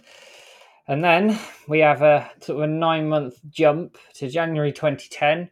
The Shenmue fans page tries to blanket spamming approach promoting a blitz of Facebook groups and Sega's official pages with the pleas for the company to continue the series. Okay. So what was the Shenmue fans page then? I don't know. I don't remember it. Shenmue fans. Okay, if you look at because on the right side of this timeline, there's like a list of fan sites, which is really interesting, and when these fan sites were actually first released. And for 2008, sort of next to where you're reading them, and there is one for Shenmue fans, so it looked like it was a website. It's a Facebook group. It's a Facebook group, and it still exists. 20,000 people follow this. It's quite a... It's pretty good, actually. Oh, and there's still... Notice, scroll down a little bit. There's something about the Shenmue anime, so it's... Yeah, it's fairly current. Yeah, cool. Nice one. Cool. Very good. I didn't even realise it was still running that well. No, I didn't actually, man. That sounds really arrogant of me. Apologies. Well, same here, but I just kind of... you kind of go where you go, don't you? Yeah. I know you're on the 500k. I don't even go on the 500k Facebook group, and it's not because I don't want to. It's just, I'm on the forums. I'm on Twitter most of the time. It's you kind of pick your poison, don't you? But you do a bit, and then January 2010 again. Sega tells Famitsu that that resurrecting Shenmue 3 is doubtful, but they'd like to make it someone else pays for it. Ironic. Okay. The speech of Sega back in these days is a bit out of character, isn't it? I just think we were probably getting on their nerves a little bit. But do you know what? Who would they even assume would pay for Shenmue? Well, I don't know. It's not like it is now, is it? Where you've got these teams kind of taking on old licenses and old games, and Sega are open to it. This is like 2010, where it's unheard of, really. So it was an article. They've got a link to Destructoid here. And it's very brief, I will say that. And they basically said that they'd happily do it if they'd trade it for exclusivity, basically. So if anybody, it's one of those. I bet it's just like a quote. Some guy representative of Sega has just said, on the spot, he's probably said, we are getting a lot of people requesting it, but it's too expensive. And then he probably made a joke, we'd do it if someone else paid for it. And then that's the headline. Then it's joke turns into this clickbait headline thing. That's probably more likely what it was. Yeah. So February 2010 now, moving on a little bit into we've already kicked into the 2010s. Sumo Digital includes Shenmue protagonist Ryo Hazuki as a playable character in Sonic and All-Stars Racing, and says it would love to work on Shenmue 3 if Sega was to ask. So that's interesting. That is the in there. That is like what companies are doing these days. Say with Streets of Rage, Dotemu or whatever. These companies that are involved with bringing back. Was it Dotemu? Who else am I thinking? Yeah, it was Dotemu who did Streets of Rage. Yes. Blizzard Cube, yeah. Monster World, Wonder Boy, whatever, and Alex Kidd is the most recent one. Yeah. So I mean, back in those days, we didn't really get those kind of things, or else maybe Sumo Digital could have taken on the Shenmue series, I guess. I don't know. He said he wanted to do it. Is it Steve Lysett was the man at Sumo? I have to... Let me pull the article. They probably would have a bloody good job of it, to be honest, as well, because Sumo Digital games back then were high quality, weren't they, Yeah, Steve Lysett. I knew I had that name in my head. And yeah, I remember that. And it was quite a bit...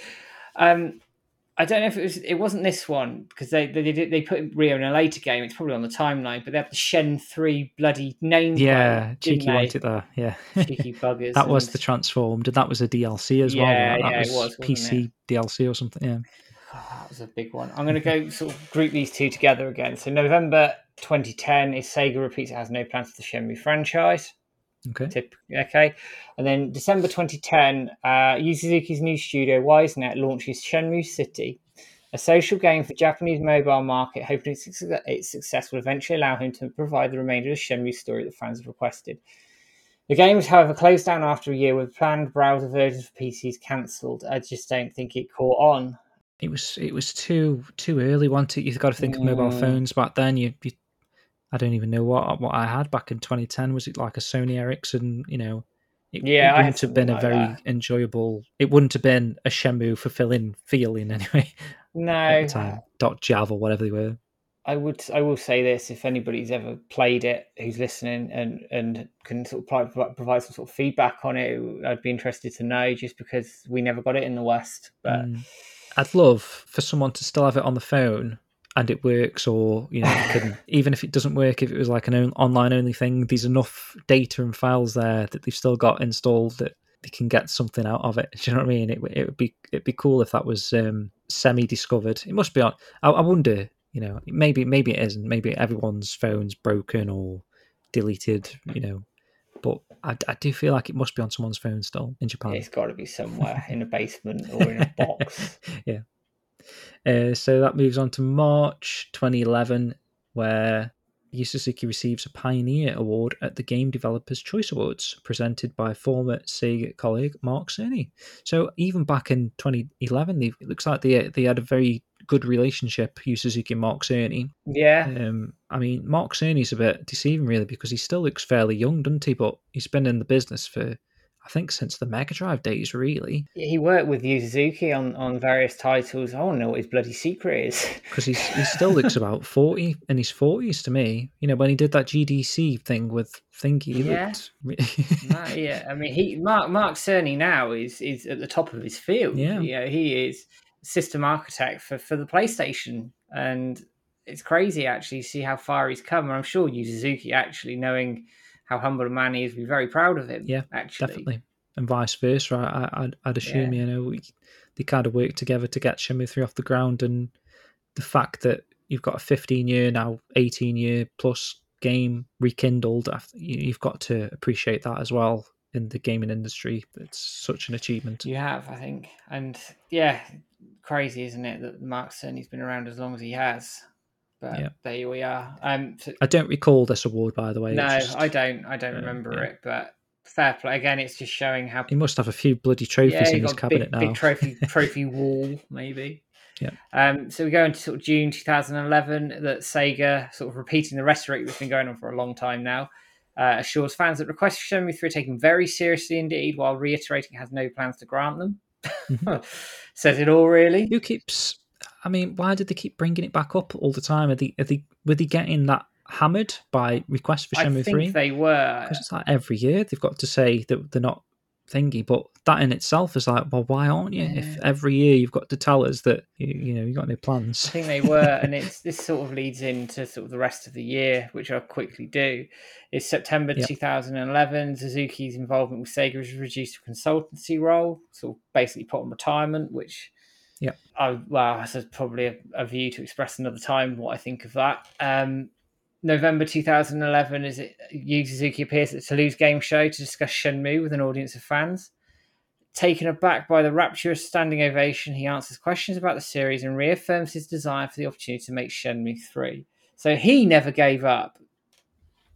And even in these years, even in these dry years with Sega writing it off, he never gave up.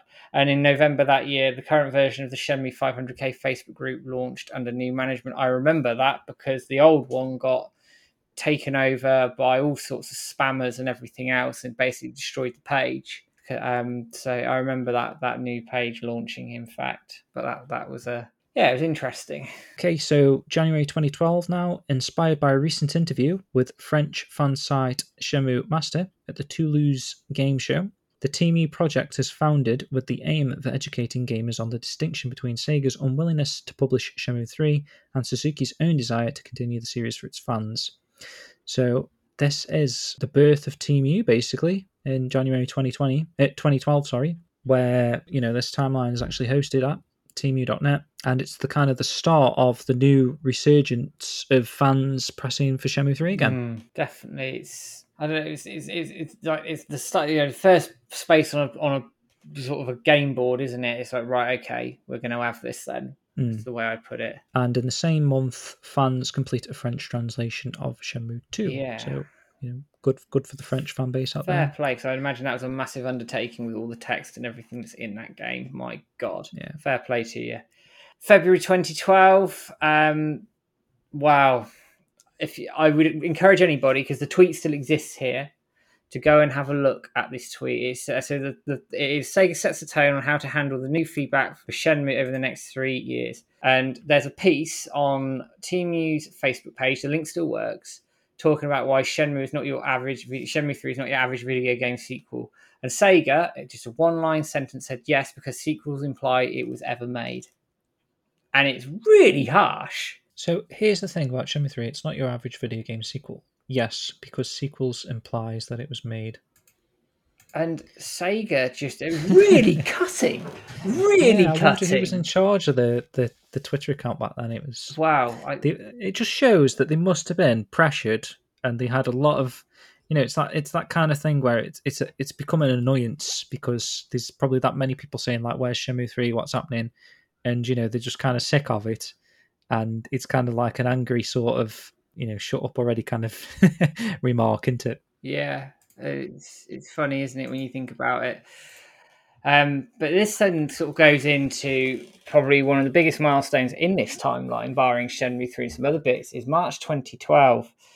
The first tweetathon is held on March the 3rd, 2012, building on partnerships with Shenmue UK and the 500K, inviting fans to coverage on Twitter, converge on Twitter for the day around the hashtag Give You the Shenmue license, expressing that if Sega is not committed to the future of the franchise, then the company may as well give up the rights to someone who is. And I think that's partly a sort of comeback on the previous. Yeah, like a retaliation. Yeah, and retaliation. It is. It is. And it actually, just that simple reply from Sega there potentially could have sparked, wow, yeah, the drive, to determination to get the series back. I think it did. And do you know something? We look back at the tweetathon now, and it is probably arguably one of the biggest influences in getting Shenmue 3 outside. I don't want to disparage the group, the work that any other communities do. Let me be honest here. But the thing is, man, all of the groups banded together. We did. I know the Doge towards that. So it's like it's not just a specific fan base that's directing, everyone got involved. So it was like a big joint collaboration to show them that Shenmue 3 does need to happen. Yeah, and I mean, I'll be honest, I was skeptical at first, but I joined in, as like a lot of other people did, and obviously it bore the fruit is there for everybody to see that we got Shenmue 3 and we got the Shenmue re-releases rather, on the modern platforms, PS4, Xbox One, and PC. And it's funny, actually, sort of feeding into that sort of tweetathon kicking off is Sega had to respond to it because it caused widespread hysteria that some interviews picked up, that obviously it created a wave on social media. Some gaming websites ran news articles fueling speculation and advertising revenue, as I think James Hamill's put in here, with the supposed leak that the HD remake's been completed for over a year, despite that being dismissed by Sega. Either way, right, this was a line in the sand, wasn't it? This was, all right, you're not going to do it, so we'll find someone who will. Yeah. And it also showed the desire to get the game made from a very vocal, and still vocal to this day, group of fans. I'd be interested to see, actually, how many people were involved in, say, the first tweetathon compared to the figures now. James would probably know. Knowing him, he'd probably know. Wow, looking back at that, obviously the impact's there for everybody to see, isn't it? Yeah, it's like the start of a real change, isn't it? Yeah. Okay, so April 2012, Cedric Biscay's Shibuya International company, didn't realise it had been around that long either. A company built around business links between France and Japan, and which helped organise Suzuki's appearance at the Toulouse Game Show the previous November, launches Shibuya Productions. Okay, so it's like a separate company, subsidiary, specialising in the production of video games and animations. So that's cool. That started in 2012. That's nice. So Cedric's been doing that for nearly 10 years now. Yeah, he has. And I know he mentioned it in his interview to me that he met Yu Suzuki years before they really started getting things off the ground, it's quite nice, actually. They've been He's in like touch. A fan himself. Yeah, he is. He's a big fan, Cedric, and he is a Shenmue fan at heart. And I think he's grateful that he's been able to get Shenmue 3 off the ground, and hopefully Shenmue 4 or even 5 down the line. But we shall see on that front. if we sort of move into May 2012, Steve Lysett, head of Sumo Digital, expresses his desire in an interview with the UK's official Xbox magazine to see Yu Suzuki put Shenmue 3 on Kickstarter. So that was the first sort of mention of it. Yeah. Back then, and Cedric Biscay tells the Shenmue Master Fan site that Yu Suzuki is aware of the crowdfunding operations, but Sega will not considering this option and won't release the Shenmue franchise without compensation. So that was interesting. So I do wonder if negotiations had potentially happened at that point, or something was going on potentially. It's interesting. Well, it is interesting they're mentioning it, back in those times, and that is ultimately what happened. So. Yeah, very true. Yeah. It's June 2012. Fans complete a Spanish translation of Shenmue, so, they never give up putting these translations together. It's nice to see. In July, same year, Yu Suzuki receives an award from the ACMI Games Masters exhibition in Australia. Again, I don't recall the actual event, but it's nice to see Yu Suzuki picking up all these awards for his game industry accolades. I'll just do the next one because there's a couple of short ones. So August 2012, on the day of the 5th monthly tweetathon, OneUp.com publishes an article about the campaign, approaching various friends for comment, one of whom, camouflage producer and recently successful crowdfunder of Republic, Ryan Payton, espouses the virtues of crowdfunding for Shenmue 3, noting somebody's got to mobilize this rabid community. They will help make the game a reality. And some months later, Payton approaches Suzuki with this idea and begins selling him on the concept of the Kickstarter. Meanwhile, UK magazine Games TM also lends its support to the campaign, along with comedian Matt Walker. You see again, Matt Walker? I have no idea, but I'll have a look. Oh, he's verified on Twitter. He looks familiar, but I'm not sure. Is he from a show of some sort? Oh, the Nighttime Show. Okay. Where's that gone? So the snowballing publicity leads to a significant boost in participation for the tweetathon going forward. Very good. So yeah. So it's just building the elements to what actually led to becoming the Kickstarter by the looks of it. Payton and Cedric getting involved, and Ryan talked about this I think it was in the first interview he did with me. And Ryan's been heavily involved in Shenmue for a number of years, and he's a key part of getting this going and potentially going forward. He said that he literally emailed Mark Cerny and said, "I want to meet Yu Suzuki." It's a short version of events, but listen to my part 1 interview if you want to sort of get a little bit of the story behind it. But that was the first sort of real selling of the Kickstarter, if you like, which obviously transpired, and then away we go. I'll group these next two together. So we've got September 2012, a fan recreates Ryo Hazuki's bedroom using CryEngine 3. Okay. I think the link is still live. It is. October 2012, GBR Game Bytes Radio begins supporting Tweetathon each month with a 24-hour playlist of Shenmue tunes streaming throughout the event. That's nice. Which is interesting. And then comedian Imran Yusuf, and I think he's still quite active. Yeah, he is. He's the very guy that does like Sega Europe streams and stuff, and yeah, he does. Sega and stuff, so that's good. Yeah. It joins the campaign, later compiling video clips of his pilgrimage to Shenmue locations in Japan to promote the hashtag and appearing on the Sega Nerds podcast. Cool. So there we go. Yeah, people are sort of slowly being swept up by this at this point, aren't they? Probably listened to that episode as well, actually, back in the day, because I've been listening to the Sega Nerds show, at that point until they turned it into Megavision's good podcast to listen to. January 2013, Shenmue Dojo gets involved in the tweetathon for the first time. So yeah, that's interesting. What was that? It's like 6 months after it started, sort of. Yeah, around 6 months. Yeah. We got involved. Yeah, I mean, obviously, we weren't making the decisions back then, but it's we got involved and hopefully brought our own sort of community and whatever into the mix. And March 2013, there's a few here. So Yu Suzuki appears at the Monaco Anime Game Show, promoted by Shibuya International. Reports from fans and attendants help us to clear up numerous cases of mistranslation and misreporting of the onstage Q&A. Most notable amongst the genuine news that did emerge from the event is Suzuki being unaware of any plans by Sega to re-release Shenmue 1 and 2. So what was the particular mix-up then? I don't know. I don't remember it. Maybe there was just some random translations that went wrong, and saying that it was being released, and yeah, quite he possibly. And I bet basically someone, saying that he wasn't aware of it. Yeah. yeah, someone probably ran away with it. But there you go. No doubt. Yep. And in his second interview with Shenmue Master, not published until July, Suzuki states that by obtaining the Shenmue license from Sega, he would be able to use existing Shenmue 3 materials already stored in Sega's vaults.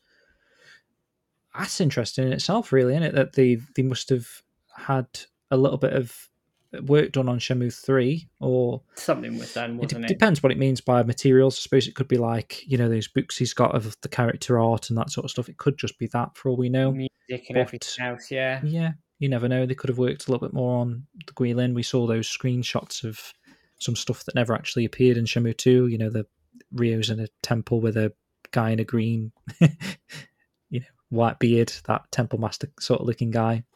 So they might have worked a little bit past what we got. Could be what he's referring to. Having barely unpacked his bags after the trip to Mags. What's Mags? No idea. I've heard of Mags Fest. Could be that. Might be it. Suzuki jets off to San Francisco for the Game Developers Conference. Whilst there, a photograph taken with former Sega colleague and architect of the PlayStation 4, Mark Cerny, which we spoke about, creates a stir when GDC's general manager claims they are talking strategy for Shenmue 3, declining requests to confirm whether she was joking. Mag's promoter and future Shenmue 3 co-producer Cedric Biscay dismisses the tweet as a simple publicity shot for the GDC, reiterating the sentiment later in an interview with Shenmue Master. Did you watch the GDC event live, man? Not that year. Oh, this is a different year, is it? This isn't the year before. I believe my understanding of this was they talked about him coming to do GDC the following year. Right, okay. So just again laying the groundworks for the future. And also at GDC, indie developer and former Gamastra, what's that word? Yeah. Gamastra, something Gamastra, yeah. Senior editor Brandon Sheffield speaks with Suzuki about Kickstarter and then asks fans to help improve the viability of this option. Despite relative lack of exposure, within 24 hours, campaign followers respond in their hundreds. So, I mean, reading these little pieces of history from these sort of years, it shows that they must have been planning this Kickstarter back now. It's in Suzuki's thoughts. He's like, can we gauge interest for, maybe he wasn't sold on the idea. And I think Ryan even said it took him a lot to get sold on the idea. And obviously these little things helped him to decide that it was, a good, viable option. Yeah, and it's all the seeds, isn't it, being planted here, and it's obviously you see how it all ends, but seeing this back, you think it's funny, isn't it? It's all little breadcrumbs in a trail going forward. It's nostalgic, actually. I think going back, looking at this. So going into sort of April 2013, 1 month after the Suikoden's first anniversary, the event is continuing to grow. It makes its first use of Thunderclap to simultaneously release a batch of tweets preloaded by fans leading up to the deadline. This is later replaced by a custom auto-tweet tool on the CNU website coded by David Brown of Mooncalf Studios, who is also working on a little 2D fan game. I can't remember the name of it now. But if David hears this, chuck it in the comments or drop us a message. And I can't remember it, and I've seen it. Sounds and interesting. I feel really bad. I feel really bad for that because I should know it. Critical comments on a Sega fan site prompted a detailed defense of the hashtag "Give You the Shenmue license" and the aims of the campaign, which is then retweeted by the fan site. Go and read what team you said at that point. I'm not going to mention names of the podcasts or anything of the people that mentioned it. Just go and read it, because I think it's unfair on people at the time, because I don't want to throw anybody under the bus, because I think things have moved on since then, shall we say. Okay, fair enough. Let's keep the ball moving then. So May 2013, Shenmue Dojo holds a 70-man battle contest assisted by Team U inviting fans to film themselves completing this climactic section of the first game in the fastest time to win an exclusive edition Ryo Hazuki statue supplied by First for Figures. That's crazy that was Bloody hell. 2013, because I won that. Believe it or not. Oh, bloody hell, well done. Yeah, so I don't know, has it got the actual video linking from that? I'm going to have a look. That link is just about the competition, but yeah, I remember filming multiple takes, keep getting a faster time, and I forget actually what time I got in the end. I mean, these people have smashed it since. You got it here. 3 minutes, The video. 49 seconds. 3 minutes, 49 seconds, and so you did it pretty damn quick. You won it by a distance, actually. I did in the end, yeah. I mean, I don't know if many people actually got involved that I was expecting. I mean, I took it really serious because it was like £250 statue. Yeah. So, you know, that's pretty cool. You can go watch that video of me. I'm basically just spamming flying swingy kick thing, whatever it's called. Oh, yeah. Running and thingy. And I got a few comments, actually. I don't know if it's still showing in the YouTube comments. People saying, like, you know, it's not a very pretty run, but I replied, you know, it was just what I did to get the fastest time, which is all you needed to do. Doesn't have to be pretty to be effective. Yeah. Electro House music star Kavinsky participates in the tweetathon after seeing Yu Suzuki photographed with his album Outrun, named after, obviously, Yu Suzuki's arcade classic. I do remember this, actually, this guy. His album artwork, posing in front of Ferraris and whatnot. And obviously named his album Outrun. Shenmue villain Landy tops a poll of Sega characters to be made into a statue by First for Figures after pre-orders for the high-end Ryo Hazuki statue sell out. And both figures are incredible, really, especially the mirror design-based exclusive versions. Yeah, they're a lot of money now. They are now, yeah. But, you know, back then they were quite reasonable, really. Yeah. I mean, coming back, probably it still felt expensive. For inflation and that sort of stuff, but reasonable to what the prices are for First for Figures statues now, anyway. And finally, in that same month, voice actor Corey Marshall dispels rumours of new studio work on Shenmue 3, stemming purely from a change to his Facebook profile. I wonder if that is the time. Could be around this time, because this feels more recent. But remember, he was, I think he took a photo in front of, like, a Sega sign, yes.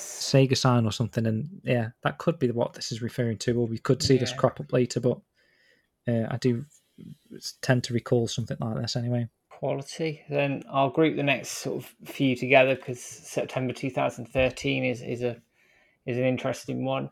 So June 2013, you've got the Virtua Fighter composer and Streets of Rage sound programmer Takayuki Nakamura tweets his support of the campaign and begins adding regular mention in his newsletter. It's cool seeing these people kind of like join, jump on with it. Like every month that goes by, you're getting more people involved, and it's cool to see famous people in that sort of stuff get involved as well, that have got a big following. Yeah, they do, and I think it really starting to gather momentum here. Bearing in mind we're 2 years out from the announcement itself, the momentum's shifting.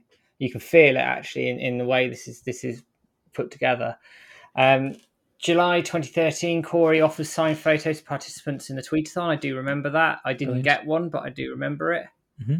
August 2013, Jordan Mechner, the creator of Prince of Persia, lends his support to the campaign. Awesome. So again, it's another big name. And then that same month, members of the international Shenmue 500k community spat out the campaign hashtag, give you the Shenmue license in a photo collage. And I know they did several of these over the years. I wasn't in that one, but I've done a few since. Right. I may have been involved in one or two in recent years. I don't know. I can't remember. Like I say, I wasn't really part of the 500k community, so I've seen a few that you've been in, though. Yeah, I've done a few. I've seen your picture. Okay, let's take a short break now and play a piece of music from Shenmue 2. This is the theme of Fangmei, actually, but it's called A Lovely Girl.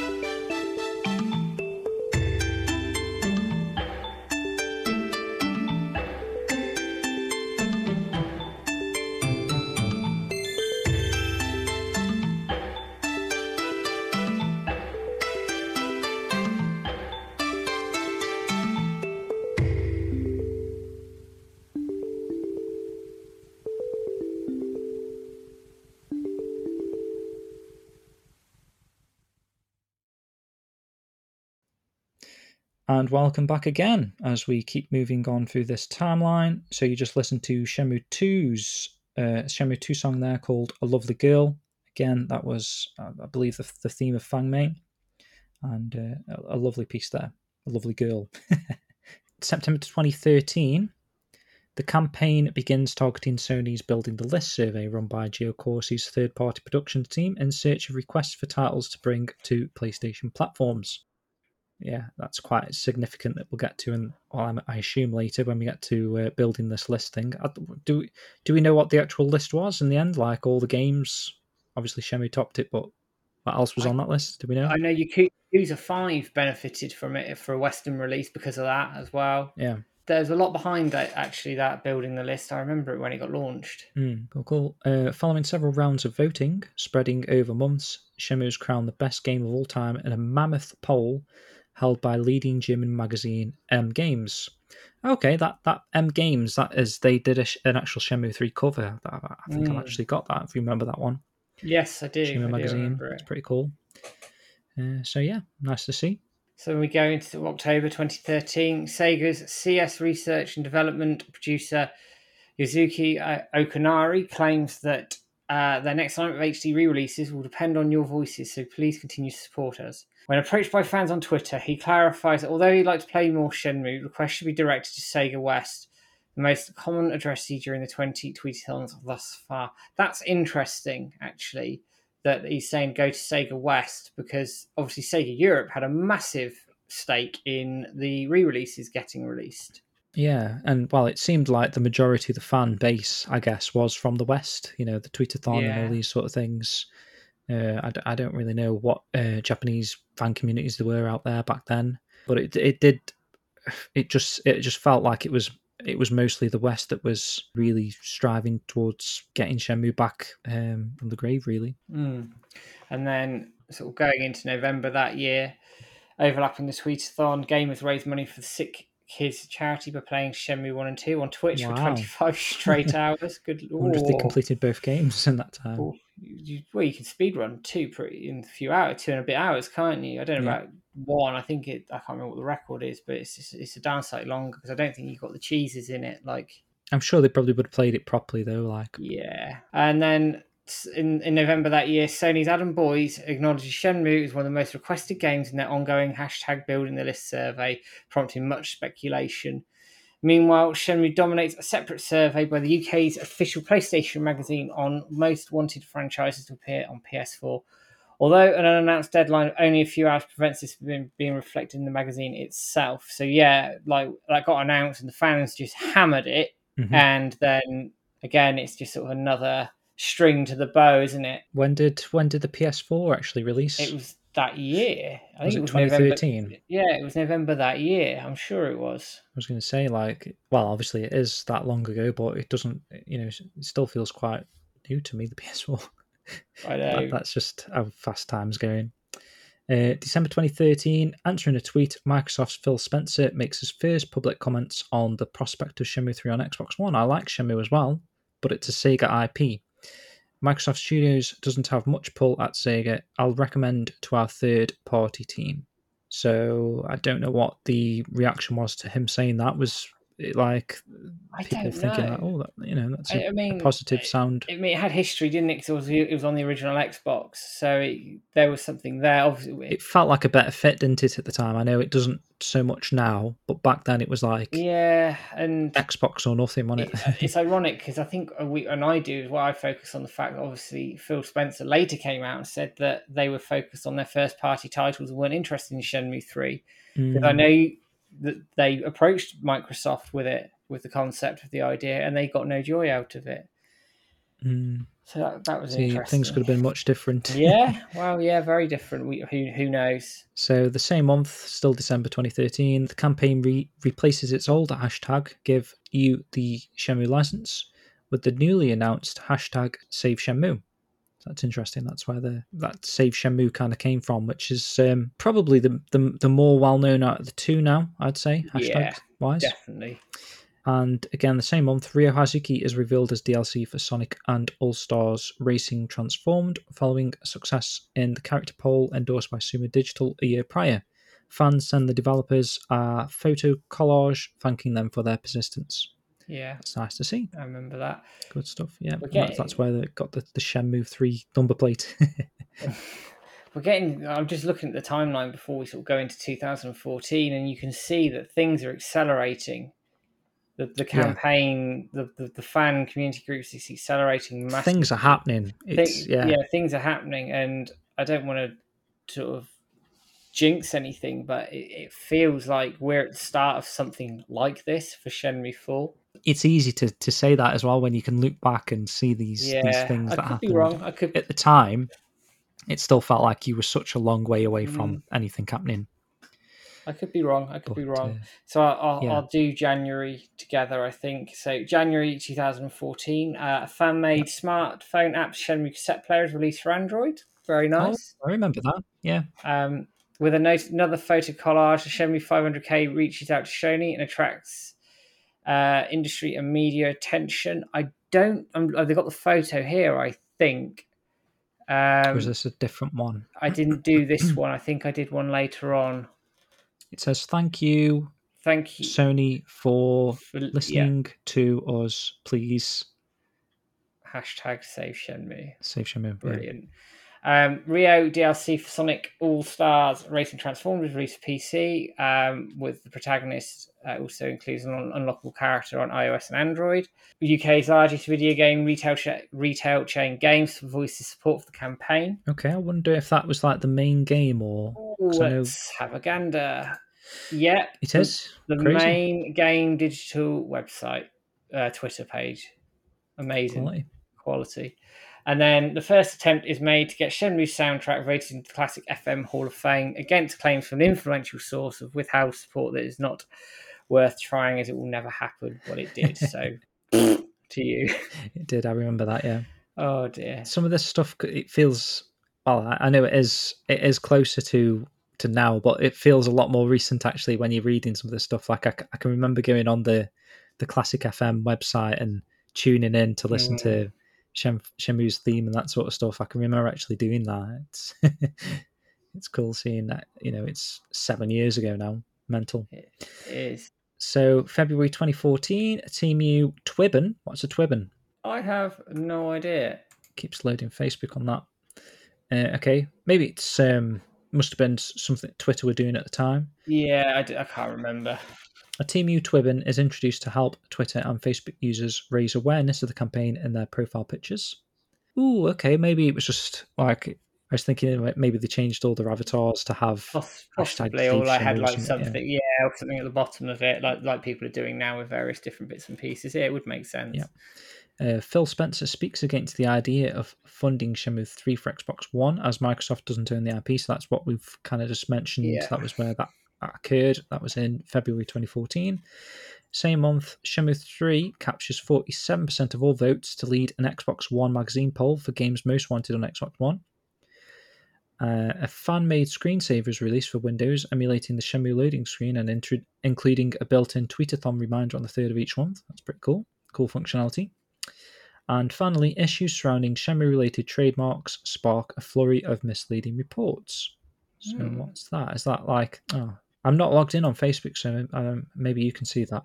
They were saying that the trademark for Shenmue was cancelled and then renewed. And is that like website domains and that sort of stuff? And it's very interesting. I won't go into it now because it's quite long. Yeah. But go into the timeline and click the link for the TeamU Facebook post. It's still there. Cool. And have a look at it because it's quite interesting. So we go into March 2014. Fan-made browser game Excite QTT. QuickTime Typing is launched online. It's interesting all these things start kicking off around about now, isn't it?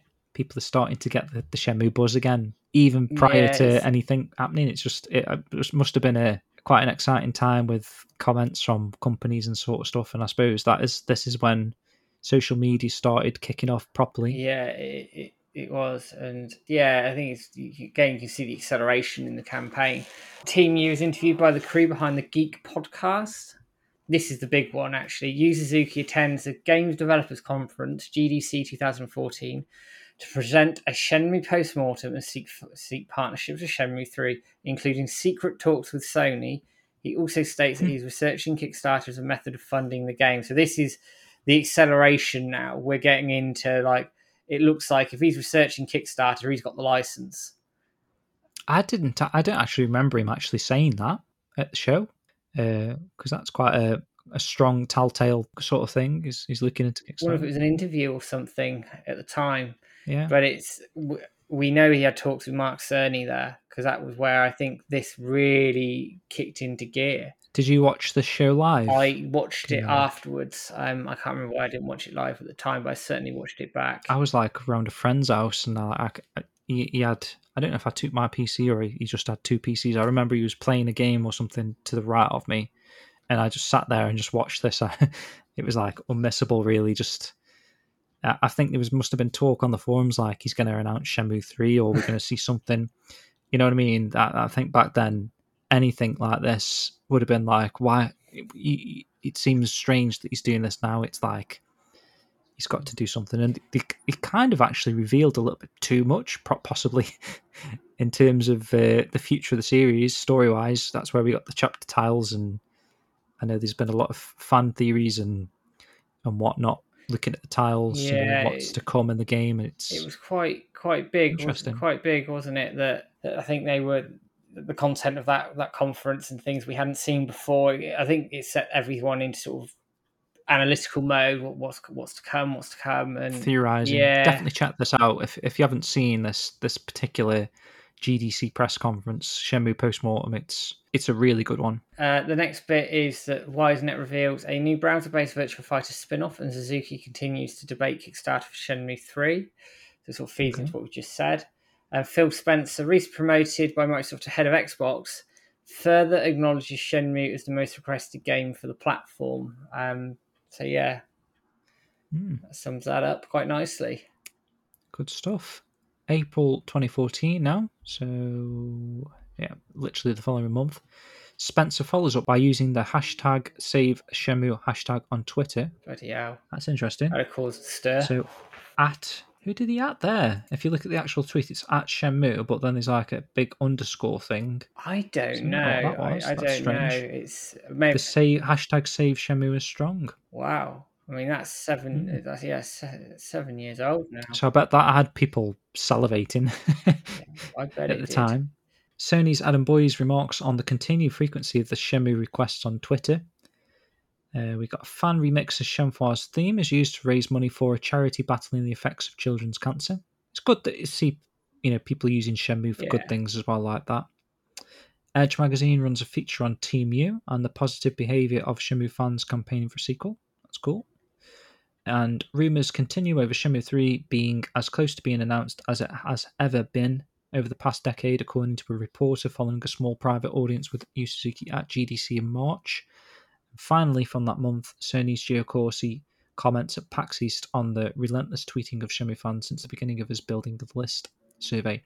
So, I mean, I think we had every right going into that E3 in the following year, to really believe something was going on here. If you really see all these things that are set in motion, it's crazy, isn't it? It sort of feeds in actually to the next few months, which I'll group together. So May 2014, Phil Spencer encourages gamers to lobby for the return of their favourite games from the original Xbox. Fans waste no time in reminding him which console was required to play Shenmue 2 in North America. Oh, man. Okay. I do feel sorry for Xbox owners, actually, a little bit, that 3 isn't on there. I get why. I get the exclusivity deal, etc., but I think I forgot, looking at this, how many Xbox fans were also campaigning for Shenmue, and yeah. I wonder what the percentage of people that haven't played it because it isn't on Xbox is. I don't know. I don't think it'd be that high. No, I think games these days are happy to dip in other consoles and PC and stuff, I suppose. There could be 50,000, 100,000 sales there for all we know that they haven't got, but that's by the by a little bit now. But there we go.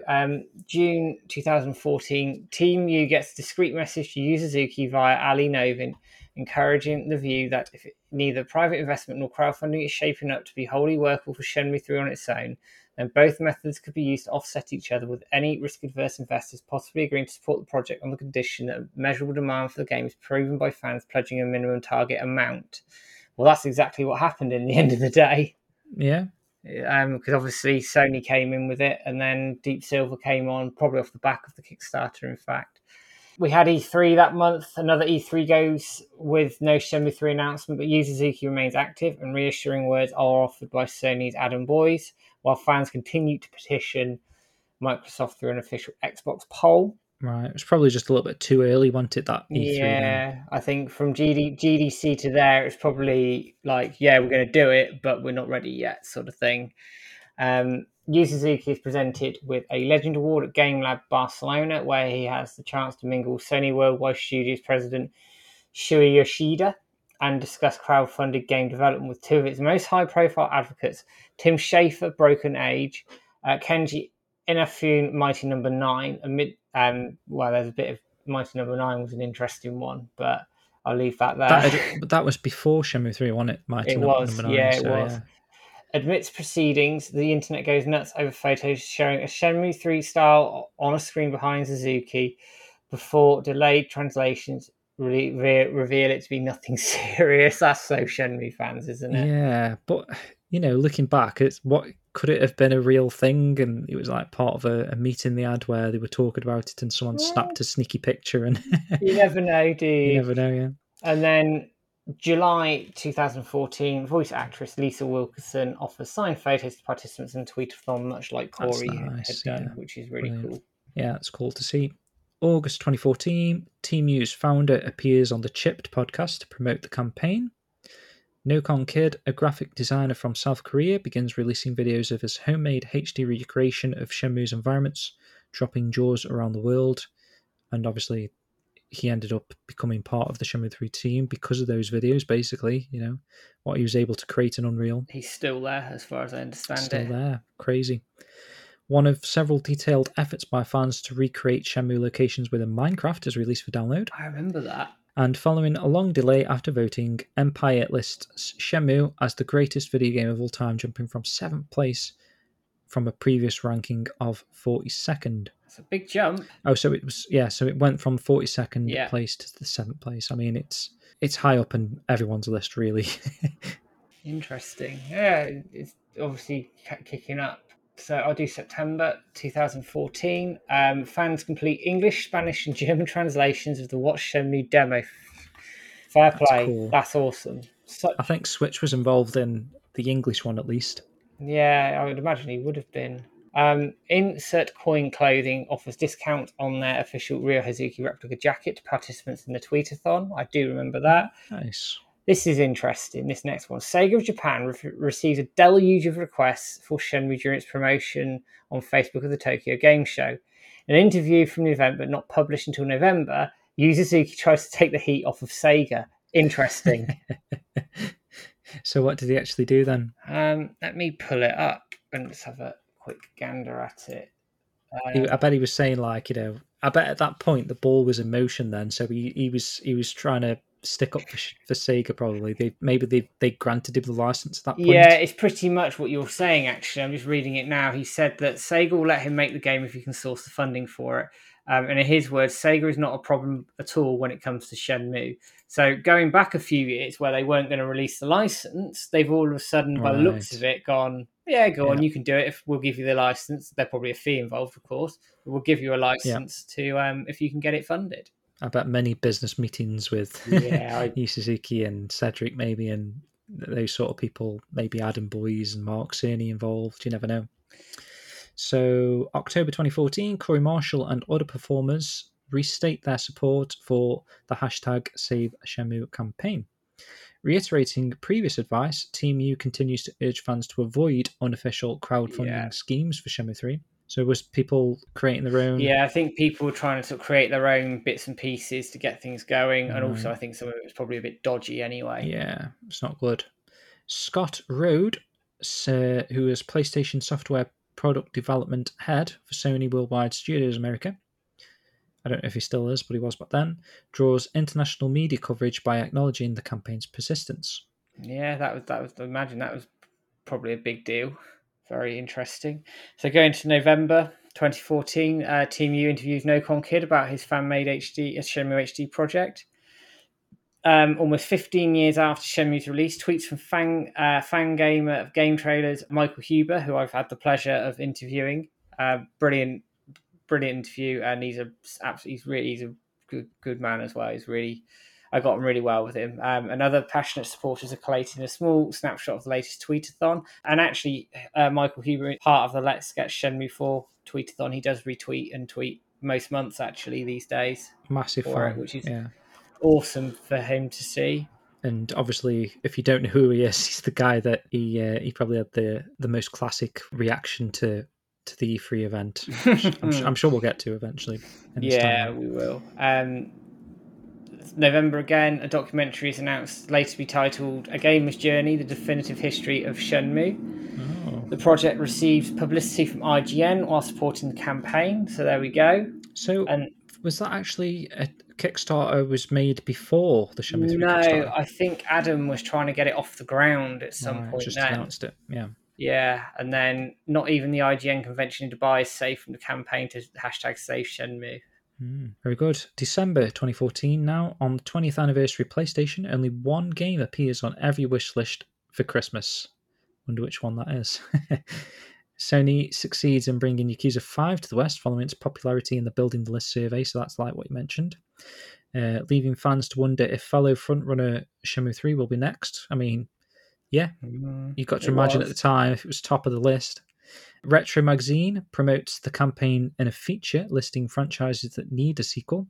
Just loads of people getting involved, aren't there? Russian news outlet Game Mag promotes the campaign while covering a fan-made version of Lucky Hit. There we go. Interesting. Very good, very good. It's all kicking. It's all creeping towards the big moment. It is a bit. I'm going to group January to March together. There's aeroplanes going over my house, so hopefully it doesn't pick it up. I can't hear them. I think you're okay. Good. Okay, so January 2015, organisers of the ACMI Games Masters exhibition featuring Yu Suzuki titles promote the tweetathon. A second attempt is made to vote Shenmue soundtrack into the Classic FM Hall of Fame. Okay. February 2015, the campaign passes the 3 years of the monthly tweetathon. Bloody hell. That's crazy. It's flown by. It's crazy, isn't it? Yeah, it's gone quick. Lisa Wilkerson praises the dedication of those campaigning for Shenmue 3, stating, I think that Sega should do this just out of a kind respect for the loyalty of the fans. Mm-hmm. And then in March 2015, with Yu Suzuki attending another GDC, a former colleague who worked on Shenmue's dynamic weather system comments of the importance of fans campaigning to save Shenmue. This is interesting. A Toonami poll asking for people's favourite video games is dominated by Shenmue, earning it a mention on their pre-flight show.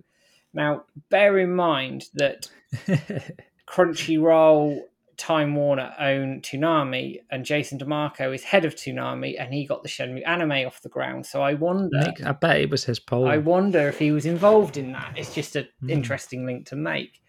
Again, it's funny how these puzzle pieces come together now, isn't it? It really is.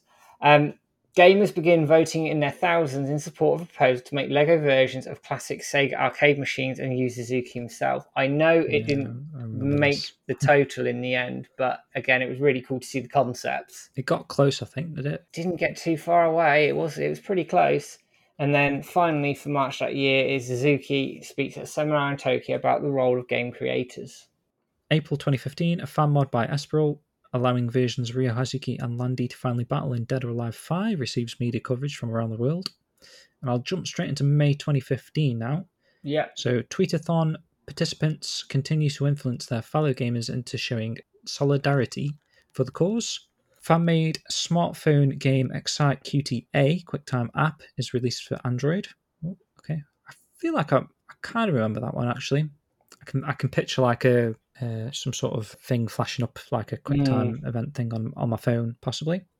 Yet another Shenmue hoax claims a joint announcement by Sega and Square Enix concerning a Shenmue 1-3 collection is imminent. After the games media and blogosphere obligingly whips fans into an expectant frenzy, the culprit confesses to forging the leaked image. Okay. There's been so much of that over the years, I know. It's mental. Yu Suzuki resumes activity on his long dormant Twitter account. See, that's it's interesting. Kind of like it tells you a little bit something. I think that's what we were talking about on the forums at the time, and why we were getting a little bit excited for E3 just approaching. Before, obviously, we got that Forklift tweet, which I think is in the next section, is it?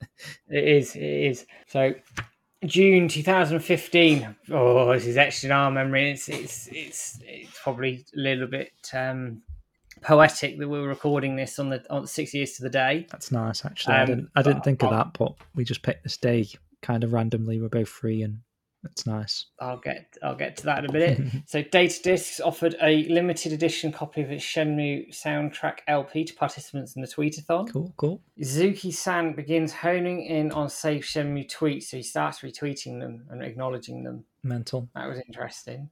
Fans collaborate for a photo collage wishing Yu Suzuki a happy 57th birthday. Okay. Fair play. Suzuki, this is the big one.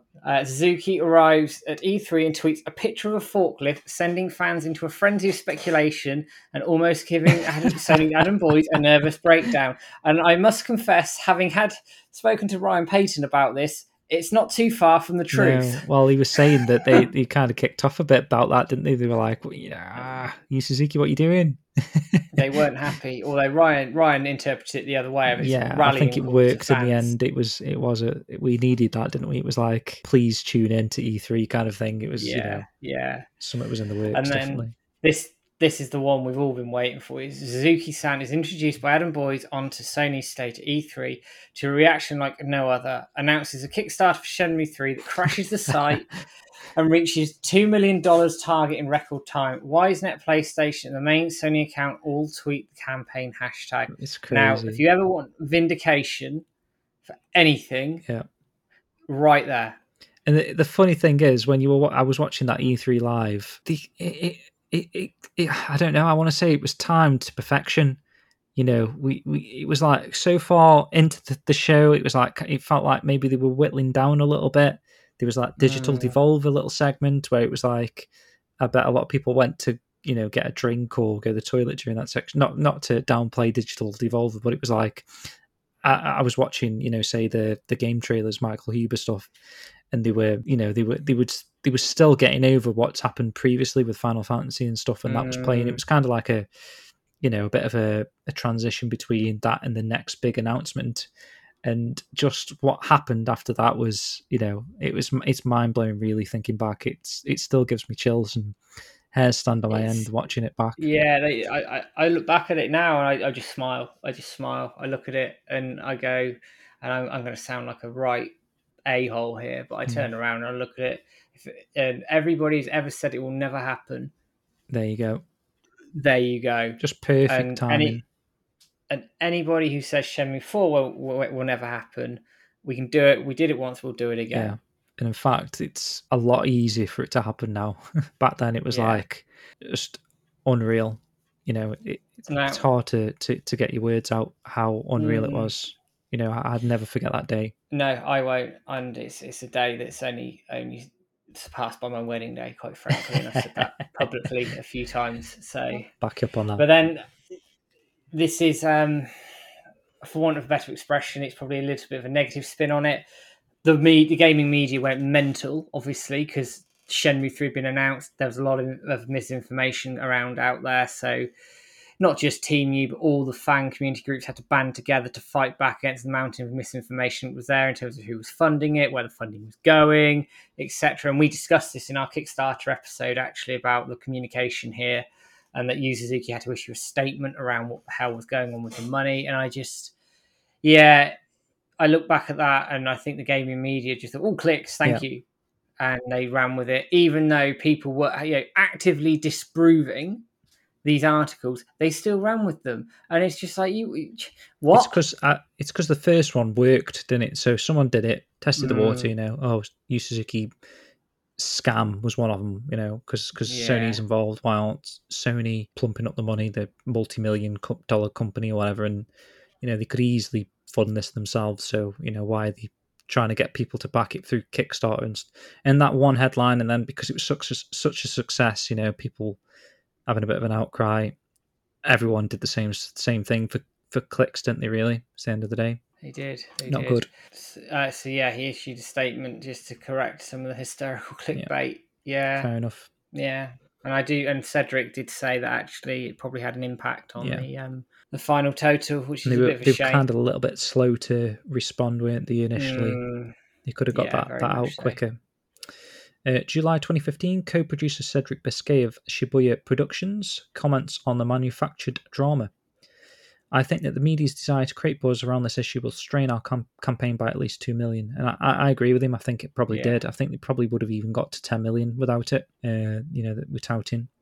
I don't have any words for the minority of journalists who seem to sometimes forget their duty to provide information by writing about their interpretations rather than facts. Thank you very much, Cedric, because that's exactly how everybody felt at the time. And I hope those people are pleased with themselves, quite frankly. Because, for something to take this to come back after so long and, to be shit on by the media like that, it's disgraceful, really. They lost their meme, didn't they? Yeah. They lost their clickbait. Shenmue E3 every year, it's never happening, and it did. And I don't think some people could deal with it. They lost a lot of respect as well, When you see some of these companies that were making up these headlines and stuff, they lost a lot of respect for us, at least. Corey Marshall has announced his returning to voice Ryo Hazuki in Shenmue 3. It's nice, just as his Japanese counterpart Masaya Matsukaze will also return. And Yu Suzuki joins the biggest ever #SaveShenmue tweetathon to answer questions from fans. An independently organised fan campaign urges Kickstarter backers to each donate an extra $30 during the event. I can't remember that, actually. Then there was one, they were doing a competition where if you did, I think, $100 or something, you got an entry to win something. So, I got involved with that. I think we were chucking money at this left, right, and centre, weren't we? Yeah. Wisenet publicly names Ali Novan as executive Shenmue ambassador, while publishing links to community websites and social media pages, including a photograph of Suzuki-san holding a book prepared by Team U, containing messages posted by fans during a previous tweetathon. Some great stuff we all did to, show our appreciation and whatnot. Sticking in the same month, loads of stuff in this month. The first ever Save Shenmue QTE is announced by Team U and retweeted by Suzuki-san, introducing a new campaign concept requiring fans to converge online at the exact same time for a chance to win 2 names in the credits of Shenmue 3 by spreading useful information about the game. That's nice. Nice little gesture as well. Spanish studio Blitworks, having worked on several ports for the company, urges fans to continue requesting Shenmue HD from Sega, describing a previous proposal. We thought it would be a good idea to showcase Sonic CD, Jet Set Radio, and Shenmue, working on emulators to Sega, with the prospect of a commercial release for the console at the time. They showed interest in Sonic CD and Jet Set Radio. So that must have been where they did a release of Jet Set Radio with, it was like a gold badge thing, I forgot what it was called, like a history piece thing. Fundraising on Kickstarter comes to a close with a record total of $6,333,295 pledged by 69,320 backers, and Yu Suzuki confirming on Twitch that due to strong demand, a PayPal option will be put in place for those who were unable to back the game through Kickstarter. Industry figures to have personally donated via Kickstarter include Peter Moore, who's now of EA, or he was. I think he's Liverpool manager now or something, or not Liverpool manager, but he's part of Liverpool CEO Football Club, there, isn't he? He's part of the directors there now. And Sony Worldwide Studios boss Shuei Yoshida. So yeah, magnificent total to be honest, and obviously combined with the PayPal, I think we did get to 7 million almost, didn't we? Or a little bit over possibly. It was around that figure, yeah. So a massive achievement anyway, record-breaking achievement. Team U thanks supporters with a video titled #Shenmue Saved. It's nice to have changed the hashtag a little bit there. It's a nice, smart idea. Yu Suzuki issues his own message of thanks to supporters. A speedrun of Shenmue 2 raises money for Medicines Sans Fronteras, and work officially begins on Shenmue 3. There you go, man. It was a big month covered. Big month there. It's one of the biggest months in the franchise's history. Okay, we're going to take a little breather now and play another song from Richard Cartledge. This is 311.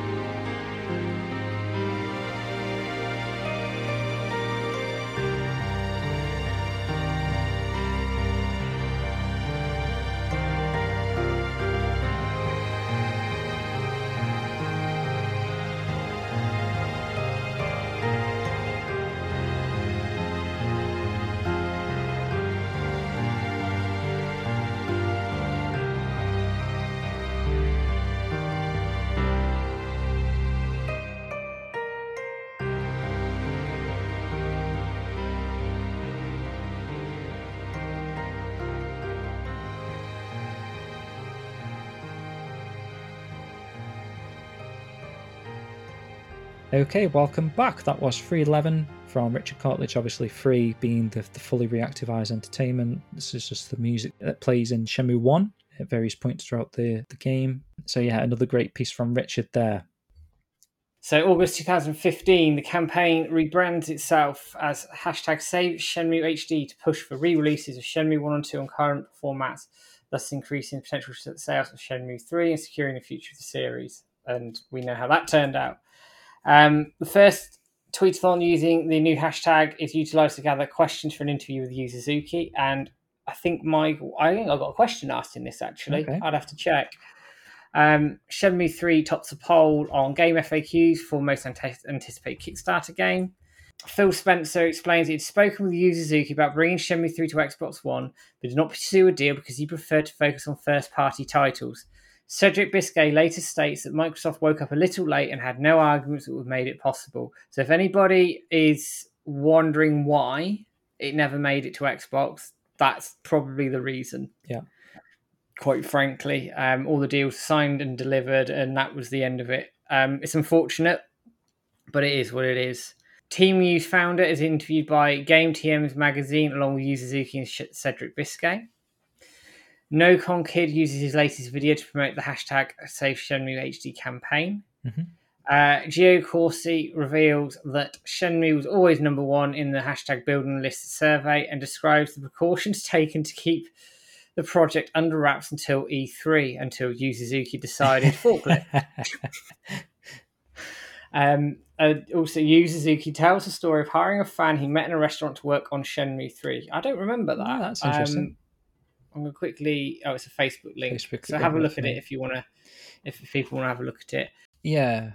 And I was just going to say, and obviously, if you do look at this timeline, there's photographs and images and stuff that goes along with a lot of these things. So if you're interested in a bit of nostalgia, it's all there. Definitely. And then September 2015, coinciding with the Tokyo Game Show, the long-awaited Slacker backer page opens, allowing fans who missed out on the Shenmue 3 Kickstarter to donate for rewards via PayPal. And then fans also completed Spanish translations of Dreamcast and Xbox version of Shenmue 2. Again, a bloody massive undertaking, so well done there. Good stuff, man. So we're kind of getting to the last, I'd probably say the last third of this timeline. Yeah. We've banged out. So October 2015. So during the hashtag Save Shenmue HD tweetathon, Wisenet or YSNet announces the hiring of No Con Kid to apply the skills demonstrated in his homemade Shenmue HD videos to Shenmue 3. Such a nice gesture that, and like you say, he's still working there, so it's great to see. And obviously his skills have probably even surpassed what he was creating back then. And Shenmue 3 is a great representation of that as well. Ryo Hazuki is announced as a character in Namco Bandai's IP crossover game with Sega, Project X Zone 2, which I've got actually. It's a pretty decent game. You have to get quite a ways into it before Ryo pops up, but it's nice to see Ryo Hazuki represented in a different style of game. Team U launches a Shenmue 3 quiz and profile header images to help promote the game's continued crowdfunding across social media.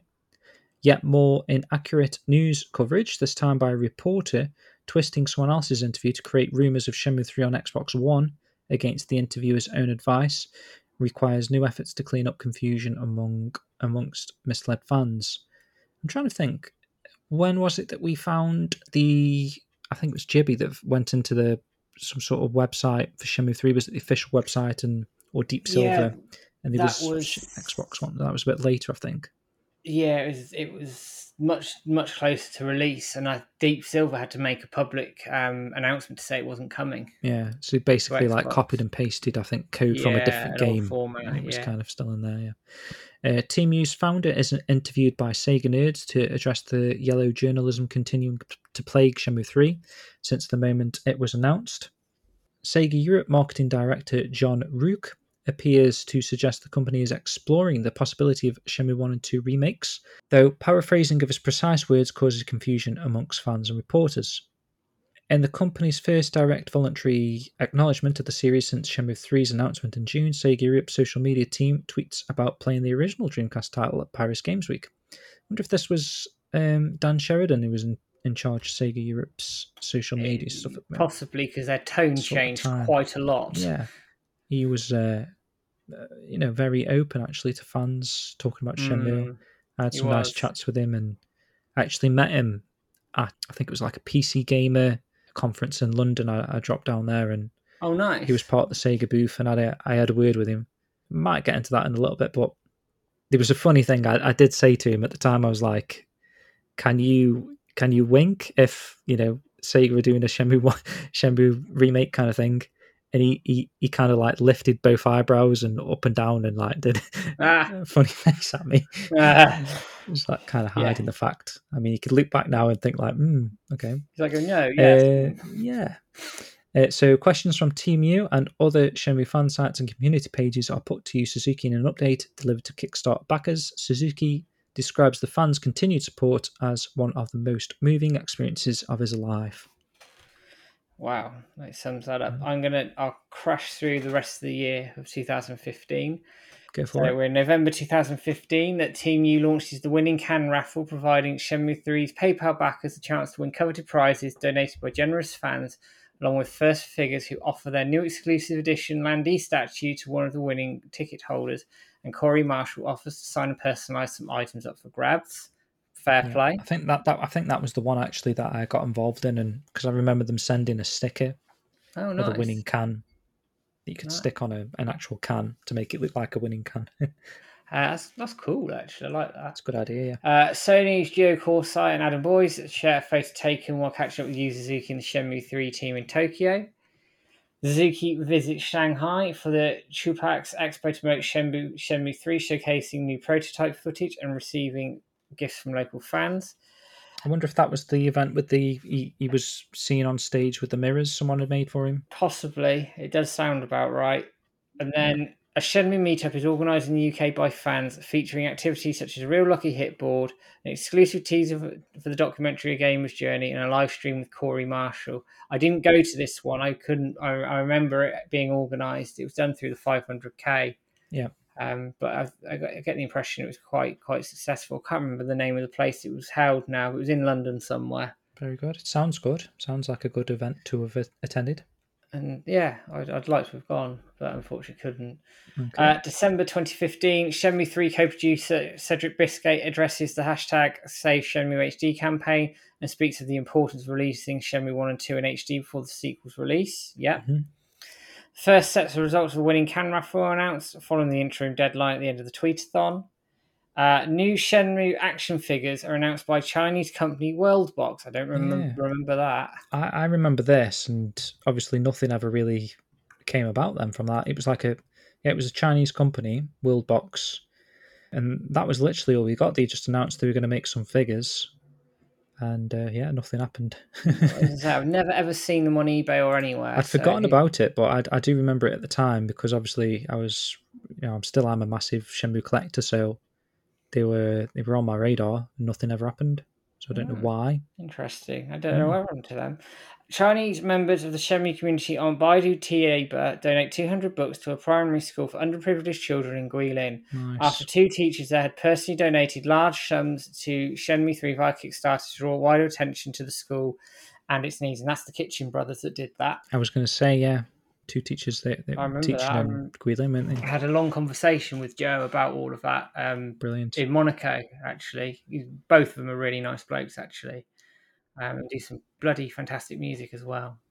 A new stretch goal is added, is unlocked for Shenmue 3 by PayPal backers, as the crowdfunding total passes 6.5 million shortly after the deadline is extended till further notice. And to round off the year of 2015, the Dojo's webmaster is interviewed by Retro Gamer magazine. Lovely. Was that Zimming then, or? It must have been. Yeah, at the time. Cool. It's Yama, in fact. Oh, okay. Awesome. There we go. Good stuff. Okay, let's get into 2016. Let's try and smash through this. So, January. A decision not to add Kickstarter exclusive rewards to those already available on the PayPal's crowdfunding site is misreported by journalists, implying PayPal backers will receive no rewards at all. Stupid, aren't they? They're so stupid. Once again, it's left to those paying attention to fight against the tide and show other sites how to research a story. I don't know where these journalists get off on it. They just, what do? They just make shit up by the sounds of it, don't they? Pretty much. That's not a generalization, by the way. I don't mean all journalists, but these ones that were misreporting at the time, it's like, what is the point? I know, it seemed very deliberate, didn't it? Yeah. So TeamU's founder writes on the website of UK's Metro newspaper about the origins of the campaign. A third attempt is made to vote Shenmue's soundtrack into the Classic FM Hall of Fame. So it must have been more recent than I it must remember, have because been. I do remember going on the Classic FM Hall of Fame and listening to the music, so it must have been more recently then. Yu Suzuki is officially presented with 2 Guinness World Records for Shenmue 3 being the most funded video game on Kickstarter and the fastest to raise 1 million. Massive achievements. Yeah, huge. They're actually on the wall in his YSNet office, aren't they? I think. They are. They're still there to this day. Smashing. February and March 2016 are band together. So in February 2016, we had the final set of results in the winning can raffle announced, with tickets received for the contest representing over 2.5k or $2,500 rather spent on the Shenmue 3 PayPal campaign. That's a fantastic achievement. Yeah. Yu Suzuki appears at Magic Monaco for a Shenmue 3 conference hosted by David DeVille of Shenmue Master, and unveils new content and footage from the game's ongoing development. Later that day, Shenmue Master records its 3rd interview with Suzuki-san and publishes it the following month. Fans make the most of an official survey from Sega to express demand for Shenmue 1 and 2 HD. That's the end of February. Yeah, we had quite a lot of those little surveys. Must have been around this time. I remember filling in quite a few. March 2016, fans complete a Brazilian Portuguese translation of what Shenmue. Okay. Fans don't keep going by all means. And here we go. It finally happened. Shenmue's soundtrack is finally inducted as the highest new entry into the Classic FM Hall of Fame. Brilliant. Said they couldn't be done, and it was done. Again, Shenmue fans just doing what everyone says they can't. Yeah. I can see a photo of me actually, so I'll do April and May together. All right. So April 2016, to mark the 50th consecutive monthly tweetathon, contests are held throughout the day, and a teaser video is revealed to announce an interview with Yu Suzuki secretly held by TeamU and the Shenmue Dojo fan side at Magic Monaco. The full video and written report are published the following day. Who was representing Shenmue Dojo at the time then? I don't know. Yama again, maybe? Peter, possibly. Was he possibly involved Peter, back then? Maybe. He's been the majority of these Magic Monacos, as far as I know. Yeah. The media misconstrues another project update from YSNet, with journalists this time falsely reporting that Shenmue 3's dialogue might be only recorded in one language. The source material instead explains that it's the ability for players in all markets to select between English and Japanese when loading up their copy of the game, and may come down to budgeting later in development. Stupid again. May 2016, responding to a deluge of fan questions about the whereabouts of Shenmue 1 and 2 HD, Sega Europe states the company would love to release these tomorrow and is currently investigating how to make it reality, but cites complications from licensed products that were included in the original games. Most of the game's media reports this as a step in the right direction, with possible cause for concern over the licensing issues, while a minority of reporters exaggerate the story as confirmation of the games being greenlit. So I remember this actually. Dan Sheridan at the time was doing like a Sega Central YouTube series, and he was answering questions about Sega and stuff in general. And I left a comment on one of the previous episodes with my Shenmue sort of question, like what's happening with Shenmue 1 and 2 HD. And Dan thankfully gave us that particular answer there, which is made it on the timeline, which is nice to see. And that particular picture there of me and Dan together, that was at that PC game show that I was on about. I met him, had a little chat with him. Such a great bloke. Shame actually he left Sega, but he's got like entrepreneurial sort of intentions, and I know he's got his own little company and stuff called Share Media. Oh, fair play. And he's doing some of the stuff. I think he's involved in some games and stuff. Oh, nice. Which is good to see. He was involved in VR a little bit as well. Great bloke. Luke Crane, head of games at Kickstarter, quashes criticisms of Shenmue 3's use of their platform and Sony's involvement in the project. Gio Corsi and Adam Boyes catch up with Yu Suzuki in Japan, sharing their last photo together before Boyes leaves Sony a few weeks later. That was a shame as well, seeing Adam Boyes leave, because obviously this is before Shenmue 3's even released, and what he kind of meant to the fans at the time. that announcement on the stage and stuff. And the last little thing in this month is Chinese fans on Baidu Taiba follow up their previous book donation by donating a projector to the remote primary school in Guilin. Lovely. I'll group June, July, and August together because there's only a few sort of bits here. It slows down actually, sort of into the latter half of 2016. So, June 2016, in partnership with Japan Cat Network, Team U launches the Shenmue Heart of Gold campaign to raise funding for shelter animals in Japan, inspired by Rio's compassion for an orphan kitten in the game. Lisa Wilkerson's own rescue cat, Princess Genki, acts as a feline ambassador, with Shenmue 3 music composer Ryuji Oyuchi and co-producer Shibuya Productions also helping to raise awareness. Lovely. Sorry, James? I was just saying lovely. Mm-hmm.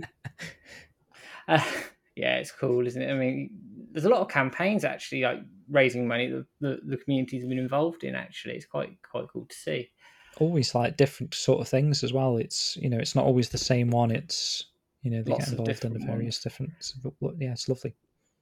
July 2016, now known as a Shenmue 3 advisor, Ryan Payton encourages campaigners to continue requesting Shenmue HD from Sega. And August 2016, without prompting, Sega Europe COO Jurgen Post acknowledges that Shenmue has been pretty much at the top of every list of titles that people wanted to see revived. It's a change of tone, isn't it? Massively. Yeah, just proves that the demands for the game, and it's been everyone's, or a lot of gamers' greatest game of all time. When these lists are compiled, it's it's testament is the word I want to say. Actually, it's testament actually that Shenmue's stood the test of time all these years, and it's still pretty much at the top of everyone's thoughts all the time. Yeah, it is. It's crazy, isn't it? September 2016, Jurgen Post speaks in more detail about Shenmue, stating that Sega is looking into remakes of the first two games and that they have the company's full attention, while reiterating his colleague's earlier comments from May about licensing contracts that Sega will need to renegotiate before the games can get greenlit. Obviously, you got Timex and that sort of stuff in there. Meanwhile, Sega Europe registers several website domain names suggesting an active interest in Shenmue HD remasters. Do you remember that? Actually, they had like a few, didn't they? Like Shenmue HD, Shenmue something else. I remember that, yeah. Caused a bit of speculation. In an unofficial poll conducted for Sega's attention during the tweetathon, fans vote overwhelmingly against keeping licensed products in Shenmue HD if negotiating those contracts will prevent the first two games from being released ahead of Shenmue 3. I think fans just wanted the first two games to be released so, players could catch up prior to Shenmue 3 being released, Yeah. It just made sense. Yeah, it did make sense, and luckily it actually happened because I think you go on social media, you do see new people picking up the series across various platforms. I see a lot of PC gamers picking it up at the moment, oddly. I think it's just so cheap, isn't it, as well? Yeah, I mean, it's £6.24 at the moment on Humble. So if you want to pick it up on the cheap, do it. Because that's ridiculous for two games as well. Let's not forget it's two games. Two of the greatest games of all time. Of course. I'll group October to December together because there's not too much here. So October 2016, 17 years after its release, hidden animation data was discovered by a fan within the playable code of What Shenmue, matching the victory pose of Virtua Fighter's Akira, formerly the lead character of the game during development. So where he sort of sits down and goes, all right, that bit. Yeah, Rio does it. They can trigger it, which is really quite interesting that it's still there. Yeah. Yeah, it's cool. Cedric Biscay restates the need for Sega to release new versions of Shenmue 1 and 2 on modern platforms. Yeah. November 2016, on the 30th anniversary of the start date of Shenmue's story, a live playthrough on Twitch raises money for the Children's Hospital of Philadelphia. Again, Shenmue fans raising money. Charity. Again. Awesome. And then December 2016, fan-made mini Shenmue RPG is released for the Saturn platform, playable via an emulator. I never played this, I didn't play it, but I remember it a little bit. It's still here, and it's on Titan Game Studios as a video, and I think the links are still there, and it all works. Looks pretty cool. It's like a 2D isometric, well, top-down kind of old school looking game. Yeah, Cool, it's pretty actually. And then the last bit for 2016, Chinese fans on Baidu Tieba now enhance their previous donation of a project by also donating curtains to the remote primary school in Guilin. See, even the Chinese fans, it's such a worldwide community, isn't it? It's lovely to see. Right, let's bang out 2017. So we're looking at January here. So Cedric Biscay tweets his own direct plea to Sega to hashtag save Shenmue HD following the first tweetathon of the year. News sites discover the domain names registered by Sega Europe in September 2016. Cedric Biscay urges fans to stay vocal in the quest to hashtag save Shenmue HD. I'll carry on because those are little short ones there. Yeah. So February, the proposed LEGO set featuring Yu Suzuki and some of his creations receives the required 10,000 votes to be formally considered. Obviously, we know it didn't actually happen, unfortunately. There was also a rumour citing an unnamed source at Atlas USA claiming that Shenmue 1 and 2 remasters will release in 2017. So I'm not sure what was going on there, but they were a year too early anyway. March, fans use an official Sega Japan survey to highlight interest in the campaign for Shenmue 1 and 2 remasters. There's another survey that we all got involved in. Yeah. I'll do April, May, and June. Yeah, cool. Yeah, carry on. Okay. So, April, Cedric Biscay reiterates his desire for Shenmue 1 and 2 remasters to be released by Sega ahead of Shenmue 3. Fans respond to an invitation from Tekken 7 director Katsuhiro Harada with requests for Ryo Hazuki to become a guest character in upcoming DLC, and obviously that never happened, unfortunately. No. It's something I'd still like to see, but I'm not sure if Tekken 7 is still getting characters. I think they've sort of rounded off on Tekken 7 now. Right. May 2017, Shinichiro Corsi catches up with Yu Suzuki during a visit to Japan.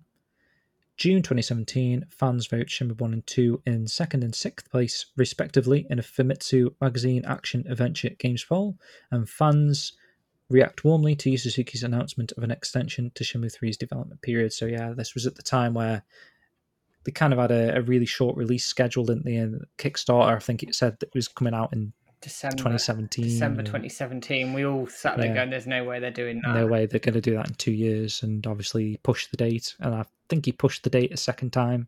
That's probably in this timeline a little bit later, perhaps. Yeah, it got, I think, was it 3 delays in the end? Maybe so, yeah. But delay, it got and then it was delayed again, and then in 2018 it was delayed, and then it was delayed in 2019. They had to come out on that.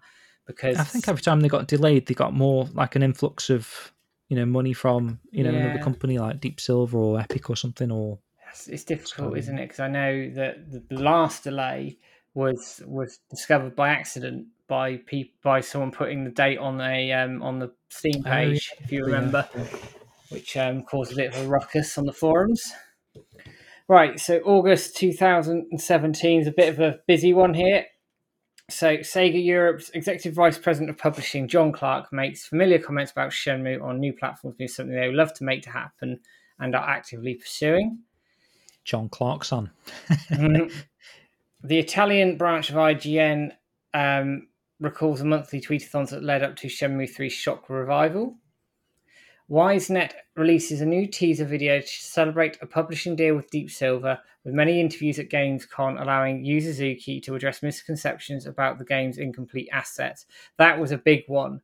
It had over a million. Dead Eye stuff? Yeah, it had 1 million views, that trailer, and it got slated by a lot of people going, "Oh, it's the finished product. Shenmue 3 looks rubbish." And you're going, "Hang on a second. There's been a delay announced for at least a year." Yeah, see, people, they did that the whole time, though, didn't they? I mean, obviously, going with the Kickstarter and all the Kickstarter updates, you're going to see the development of the game, aren't you? That's what they said they were going to give you.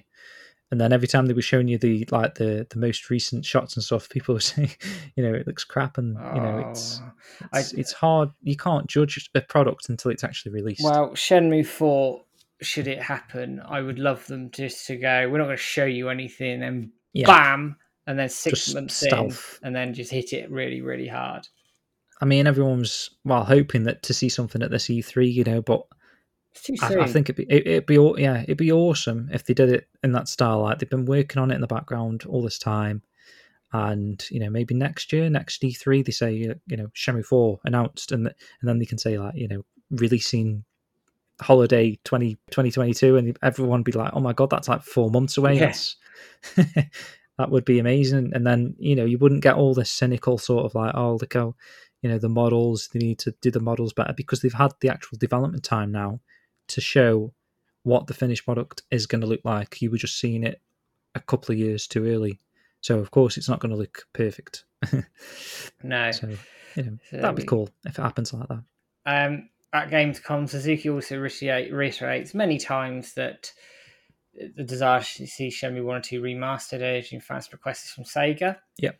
Amongst the interviews granted by Yu Suzuki at Gamescom, there are 3 conducted by fan sites: Shenmue Dojo, Shenmue 500K, and Shenmue Master. I got a question asked by the 500K at that point, actually. Brilliant. It was one of the first questions. I think I asked something along the lines of, now there's the extra sort of funding from Deep Silver, would that then mean the Kickstarter stretch goals would be achieved? And actually, some were. Yeah, So, well, they gave that list at the end, didn't they? That was updated, and we got a few. We didn't get a few of some of the ones that they said they were going to give us, but we ended up with actually others, the majority and more, really, didn't we? It was so they definitely fulfilled on those promises.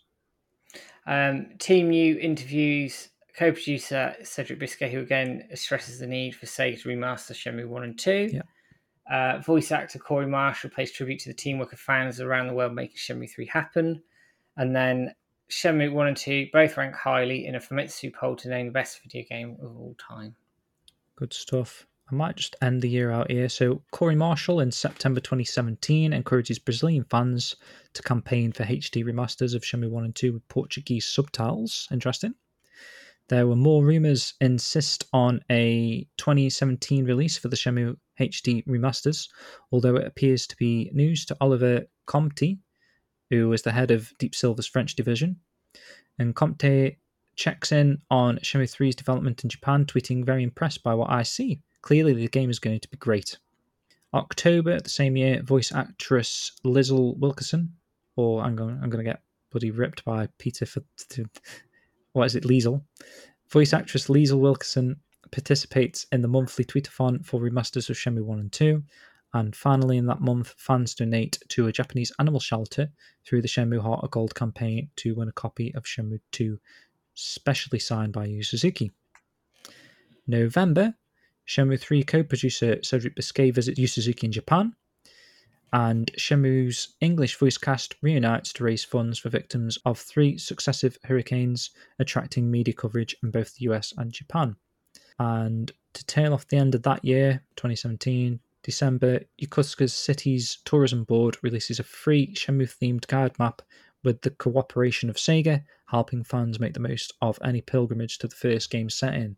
So that's interesting, because that guide map was even before that they announced the remasters, and obviously they re-released the guide map again later. They did, yeah. To promote I got a couple of those sat in my cupboard. They're really good little maps, actually, aren't they? Yeah, really nice. They did a Japanese version and an English version for the English fans, because they knew people were travelling specifically to Japan and Dobuita Street there and whatever to actually see, the that road. So it was a good little campaign, really. It didn't encourage tourism. It was just, it was one of those things that I think with people making the pilgrimage and still doing it to this day, it was a good move. Yeah.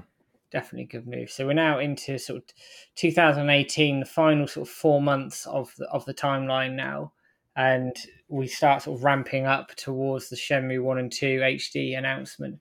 So in January 2018, fans respond to a question asked by Sega with a deluge of support for Shenmue and the campaign for the remasters of the first 2 games. Comicbook.com, who ran the previous story about the re-releases coming in 2017, revises their previous claims once evident the remasters were not released in 2017 after all. Hindsight's a wonderful thing. Chinese fans on Baidu Taiba add to their previous donations by donating a further 166 books to the remote primary school in Guilin. That is crazy. That's been going on for so long. That's amazing. Yeah. For all the stuff that they've done combined, they've awesome stuff there. And then the final bit for January is members of the Shenmue 500K collaborate for a new collage welcoming publisher Deep Silver to the Shenmue 3 project. And my mug is in that one. Is it? Is that one? I did. Yeah, I remember doing that one. I think I was an E in it. Yeah. you can actually check, like I say, everything. Every one of these points in the timeline's got links to the sources and stuff, so you can check out Matt's mug holding up the E there if you want to. With hair. So February 2018, THQ Nordic announces its acquisition of Koch Media, the parent company of Deep Silver, stating that both companies will continue to operate separately with a commitment to delivering on their existing pipelines and no cost-cutting measures planned. Fans rise to the challenge of adding 5,000 pre-registrations to the tally for Sega's new Japanese mobile game, Code Daman, securing a cameo for Shenmue's Ryo Hazuki. I remember that, actually. I remember that, yeah. I think I even downloaded it. Actually, I think I did a guide of how to download it for. You had to make like a Japanese account on the App Store. Yeah. And you could download it there. I didn't really play it though. Fan site Shenmue Master publishes an exclusive interview with 3 composers of Shenmue's soundtrack, Takenobu Mitsuyoshi, Yuzo Koshiro, and Ryuji Iuchi. And finally, of February 2018, Yu Suzuki attends Magic Monaco for Shenmue 3 conference, sharing new screenshots with the public and an extended version of the Gamescom 2017 teaser video with those in attendance. Whilst there, Suzuki grants several media interviews, plus fan community interviews to Shenmue 500K, Shenmue Forever, Team U, Shenmue Master, and Sega Saturno. Meanwhile, co-producer and Magic promoter Cedric Biscay is also interviewed. Busy month. Yeah.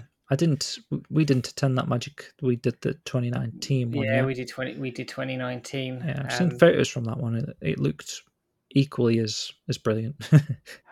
2019 was fantastic. Yeah. That was a really good. I'd love it if they do announce Shenmue 4 and they do go back to Monaco. I'd love to do it again. Over again. I think I will try and go to as many events as they have Shenmue 4 there. I'll try and attend them all because I will, as long as funding and holiday allows.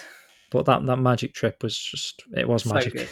So damn good, and we were very blessed actually that there's obviously me, you, Peter, Flagship, who's no longer with the dojo, were there, so we were sort of on the ground doing all the work at the time, and then we had like people like Jibby and Sun and everyone back in the UK, smashing out the forums and keeping an eye on things. That was it was a busy weekend, but it was a bloody good weekend. It was nice to meet these people as well, and obviously, yeah, I actually met James Hamill there as well. Who I met obviously James he's written there. this timeline.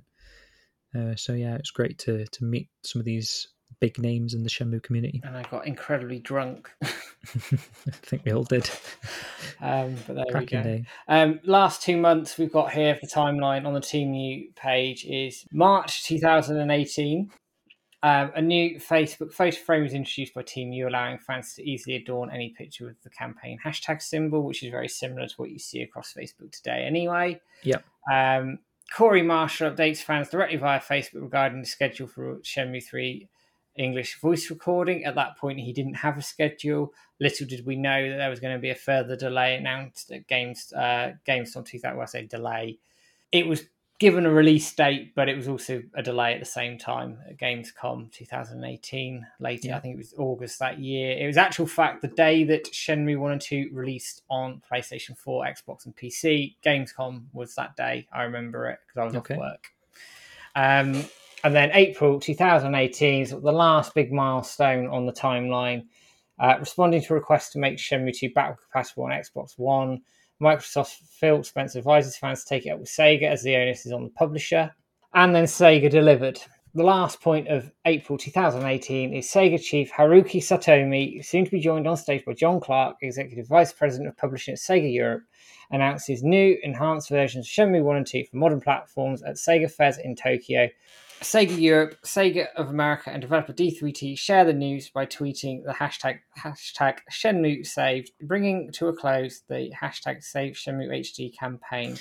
Wow, that is it, yeah. And that's it. That is the timeline. I mean, they didn't add to it beyond this. I mean, you'd be talking, if you were making additions, I suppose, you'd talk about Gamescom 2018, TGS 2018, obviously the release of 1 and 2 on modern platforms, Magic Monaco 2019.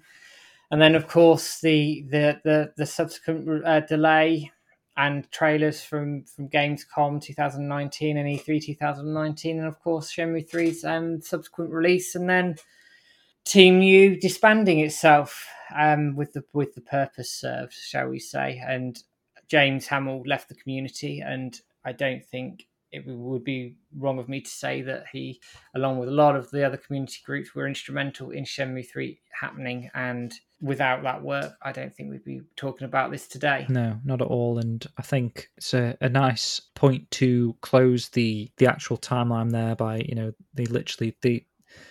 at this point we saved Shenmue.